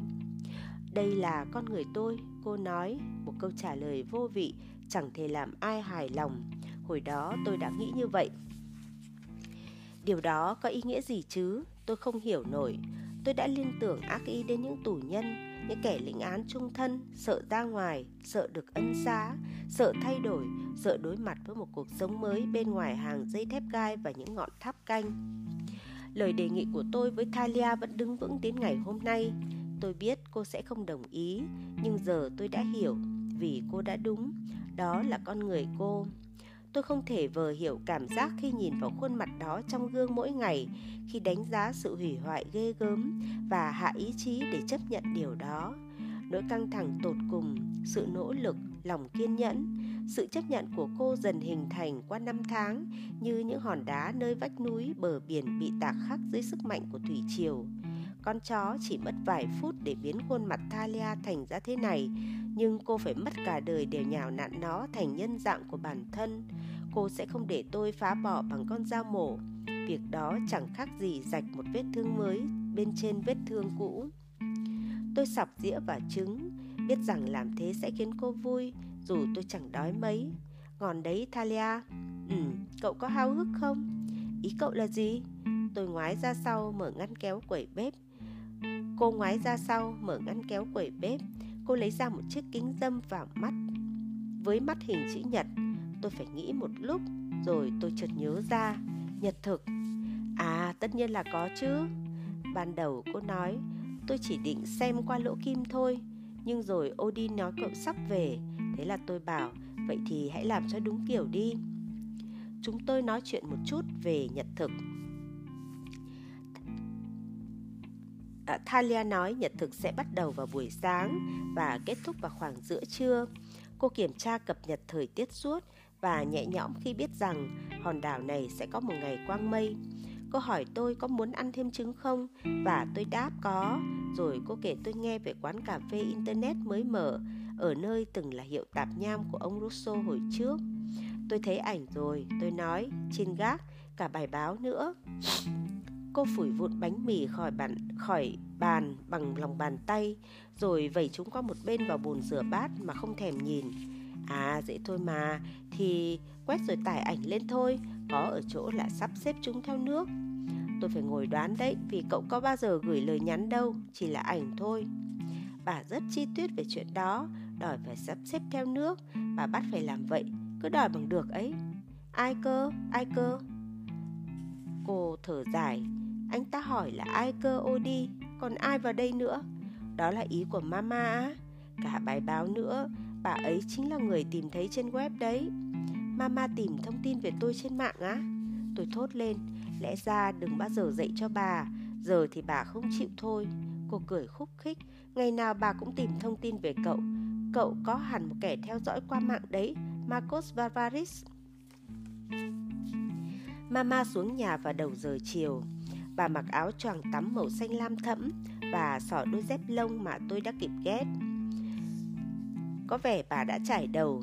Tôi nhẹ nhõm khi nom bà đi lại bình thường khi xuống cầu thang, giang tay về phía tôi, mỉm cười ngái ngủ. Chúng tôi ngồi xuống bàn uống cà phê. Thalia đâu rồi? Bà nói, thổi vào tách của mình. Ra ngoài mua ít đồ rồi ạ. Cho ngày mai. Của mẹ à, mama? Tôi chỉ vào cây ba tong dựa vào tường đằng sau một chiếc ghế bành mới. Tôi đã không để ý đến nó trước khi bước vào nhà.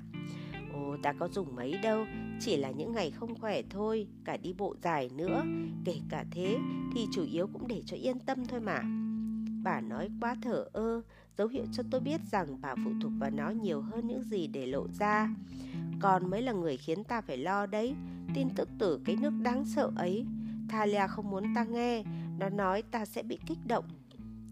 Bọn con quả là có vài sự cố, tôi đáp, nhưng chủ yếu chỉ là những người dân lo cuộc sống của mình thôi. Và con luôn cẩn thận, mama à. Tất nhiên là tôi lờ đi việc không kể cho bà nghe về vụ xả súng ở nhà khách bên kia đường, hay các vụ tấn công nhân viên cứu trợ nước ngoài rộ lên gần đây, hay việc cẩn thận có nghĩa là tôi phải mang theo một khẩu 9 ly khi lái xe quanh thành phố, chuyện mà lẽ ra tôi không nên làm ngay từ đầu. Mama nhấp một hớp cà phê, hơi nhăn mặt. Bà không ép tôi kể. Tôi không chắc đấy có phải là điều tốt hay không.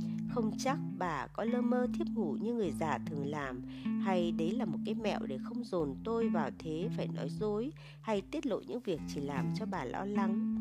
Hồi Giáng sinh bọn ta nhớ con lắm đấy, bà nói. Đợt ấy con không đi được, mama à? Bà gật đầu. Giờ thì con ở đây rồi, thế là được rồi. Tôi nhấp một hớp cà phê. Tôi nhớ hồi nhỏ, mama và tôi vẫn ăn sáng bên chiếc bàn này mỗi sáng, lặng lẽ gần như trang nghiêm trước khi cùng tới trường. Chúng tôi rất kiệm lời với nhau. Mẹ biết không, mama à, con cũng lo cho mẹ nữa. Không cần đâu, ta tự chăm sóc tốt cho mình mà. Ánh tự hào thách thức xưa cũ lóe lên như tia sáng mở trong sương mù. Nhưng trong bao lâu chứ? Chừng nào còn có thể. Thế khi mẹ không thể thì sao? Tôi không hỏi khó bà mà vì tôi không biết. Tôi không biết vai trò của mình sẽ là gì, hay liệu tôi có vai trò gì hay không nữa. Bà bình thản nhìn tôi, rồi bà xúc thêm một thìa đường vào tách của mình, chậm rãi quấy đều. Buồn cười thật, Marcos à, nhưng con người ta đa phần toàn làm ngược. Họ nghĩ mình sống nhờ những gì mình muốn, nhưng thực sự cái dẫn dắt họ chính là cái họ sợ, cái họ không muốn. Con không hiểu, mama à. Ví dụ, lấy con làm ví dụ đi. Rời khỏi đây, cuộc sống mà con tự tạo cho chính mình. Con sợ bị giam cầm ở đây với ta. Con sợ ta sẽ ghìm giữ con, hay Thalia chẳng hạn. Nó ở lại vì không muốn bị soi mói nữa. Tôi nhìn bà nếm cà phê, chút thêm một thìa đường nữa. Tôi nhớ hồi nhỏ, mình đã luôn cảm thấy bất lực thế nào khi tranh luận với bà. Bà nói theo cái cách không còn chỗ cho sự phản bác, nghiến nát tôi bằng sự thật, nói đúng ngay từ đầu, rõ ràng và thẳng thắn. Tôi luôn thua mà không kịp nói lại một lời, lúc nào cũng có vẻ bất công. Thế còn mẹ thì sao, mama? Tôi hỏi, mẹ sợ điều gì? Mẹ không muốn điều gì? Làm gánh nặng. Mẹ sẽ không làm gánh nặng đâu. Ồ, chuyện đó thì con nói đúng, Marcos. Nỗi bất an xâm chiếm tôi khi nghe câu nói khó hiểu ấy. Tâm trí tôi vụt quay trở lại về với lá thư Nabi gửi cho tôi ở Kabul, lời tự thú được đưa ra sau khi ông qua đời. Thỏa thuận mà Suleiman Wadati đã thương lượng với ông. Tôi không thể không băn khoăn liệu mama có lập lại một thỏa thuận tương tự với Thalia. Liệu bà có chọn Thalia để giải cứu bà khỏi thời khắc nghiệt. Tôi biết Thalia có thể làm được. Giờ cô rất mạnh mẽ. Cô sẽ cứu mama. Mama dò xét khuôn mặt tôi. Còn có cuộc sống và công việc của mình, Marcos ạ. Bà nói, giọng nhẹ nhàng hơn, chuyển hướng cuộc chuyện trò, như thể bà đã hé nhìn vào tâm trí tôi, thấy được nỗi lo lắng của tôi. Bộ răng giả, những chiếc bỉm, dép lông, chúng đã khiến tôi đánh giá thấp bà. Bà vẫn là người thắng thế, bà sẽ luôn như vậy. Ta không muốn làm gánh nặng cho các con. Rốt cuộc rồi cũng thốt ra một lời nói dối. Câu cuối cùng bà nói đó, nhưng đó là lời nói dối tử tế. Tôi không phải người mang vác gánh nặng. Bà biết điều đó rõ như tôi vậy. Tôi ở xa hàng nghìn cây số. Sự khó chịu, công việc, nỗi vất vả, tất cả đều dồn lên vai Thalia. Nhưng mama vẫn nhắc đến tôi, cho tôi thứ mà tôi không giành được hay cố giành được. Sẽ không như vậy đâu ạ. Tôi nói yếu ớt. Mama mỉm cười. Nói về công việc của con, Chắc con cũng biết ta không thực sự ủng hộ khi con quyết định tới đất nước đó. Con cũng có nghi ngờ, vâng. Ta không hiểu sao con lại tới đó. Sao con lại từ bỏ mọi thứ, phòng khám, tiền bạc, ngôi nhà ở Athens, tất cả những gì con làm được vất vả để có được, để chui ra chui vào cái chốn bạo lực đó chứ. Con có lý do mà. Ta biết. Bà nâng tách lên môi rồi lại hạ xuống mà không nhấp một ngụm. Chuyện này ta dở tệ. Bà chậm rãi nói, gần như bẽn lẽn. Nhưng những gì mà ta mãi mới nói với con là con đã thành người tốt. Con làm ta tự hào, Marcus ạ. Tôi nhìn xuống tay mình. Tôi cảm thấy lời bà thấm sâu vào trong tôi. Bà đã làm tôi giật mình, khiến tôi ngỡ ngàng vì những gì bà nói, hay vì ánh sáng mờ dịu dàng trong mắt bà khi bà nói câu đó. Tôi không biết phải đáp lại thế nào. Con cảm ơn mama, tôi cố lý nhí. Tôi không thể nói gì thêm và chúng tôi ngồi lặng lẽ một lúc. Không khí giữa chúng tôi đặc quánh bởi nỗi bối rối và tất cả những nhận thức về tất cả thời gian đã mất, những cơ hội bị lãng phí. Ta định hỏi con điều này. Mama lên tiếng. Gì vậy ạ? James Parkinson, George Huntington, Robert Graves, Don John Dow. Giờ thì là anh bạn Lou Gehrig của ta. Làm thế nào mà đàn ông cũng có độc quyền những cái tên đặt ra cho các loại bệnh vậy? Tôi chớp mắt và mẹ tôi chớp mắt lại, rồi bà phì cười và tôi cười theo, dẫu cho lòng vụt.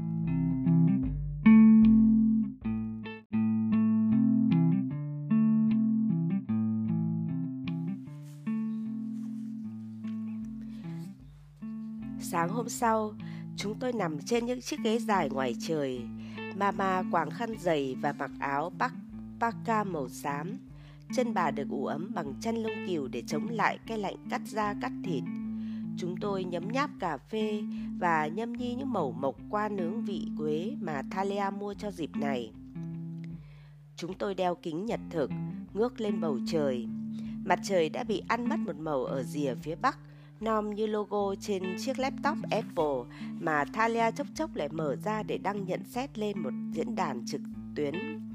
Ngược xuôi trên phố, mọi người đứng trên vỉa hè hay sân thượng để ngắm hiện tượng kỳ thú này.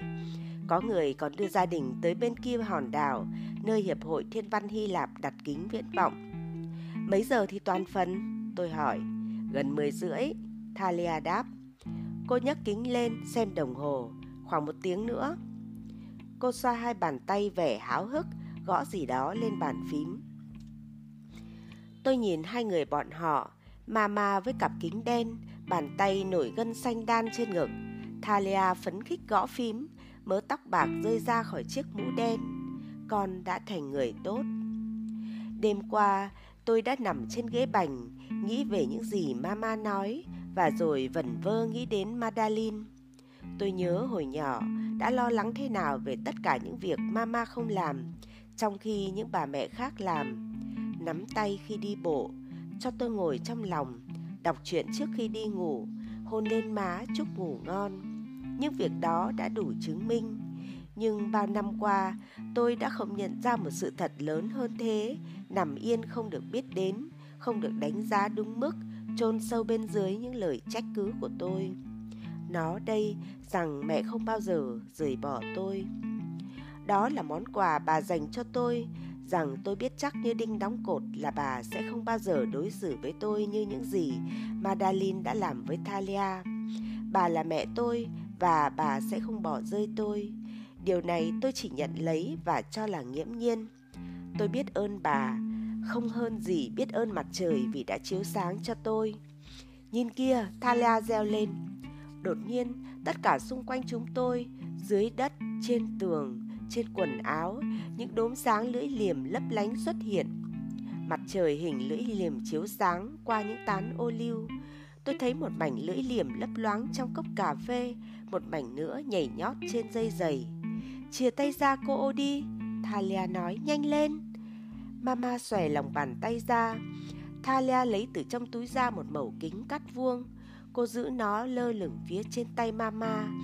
Bỗng nhiên, những cầu vồng nhỏ hình lưỡi liềm rung rinh trên làn da nhăn nheo của mẹ. Bà thở gấp. Nhìn này Marcus. Mama thốt lên, tươi cười hồn nhiên với vẻ háo hức như một nữ sinh trung học. Tôi chưa bao giờ thấy bà cười vô tư đến thế, chân thật đến thế. Chúng tôi ngồi đó, ba người chúng tôi ngắm những cầu vồng nhỏ rung rinh trên tay mẹ, và tôi cảm thấy một nỗi buồn cùng niềm đau xưa cũ, từng thứ như một móng vuốt cứa vào cổ họng tôi. Con đã trở thành người tốt, con làm ta tự hào, Marcos ạ. Tôi đã 55 tuổi. Tôi đã đợi cả đời để nghe những lời đó. Có phải đã quá muộn không cho chúng tôi? Có phải chúng tôi đã lãng phí quá nhiều thứ trong một thời gian quá dài không, Mama và tôi? Một phần trong tôi nghĩ rằng tốt hơn là cứ để chuyện tiếp diễn thế này, ra vẻ không biết chúng tôi đã đối xử với nhau cứng nhắc đến thế nào. Như vậy sẽ đỡ đau lòng hơn. Có lẽ tốt hơn món quà muộn màng này. Cái ý niệm mong manh, run rẩy thoáng qua về những gì đáng lẽ có thể đã xảy ra giữa chúng tôi. Tất cả chỉ mang lại hối tiếc mà thôi. Tôi tự nhủ, mà hối tiếc thì có gì tốt đâu. Nó chẳng mang lại gì cả. Những gì chúng tôi đã mất là không thể cứu vãn nổi. Thế nhưng khi mẹ tôi nói, đẹp không Marcos? Tôi đã đáp, có Mama ạ, đẹp lắm. Và rồi có gì đó bắt đầu vỡ ra trong lòng. Tôi bèn vươn ra nắm tay mẹ.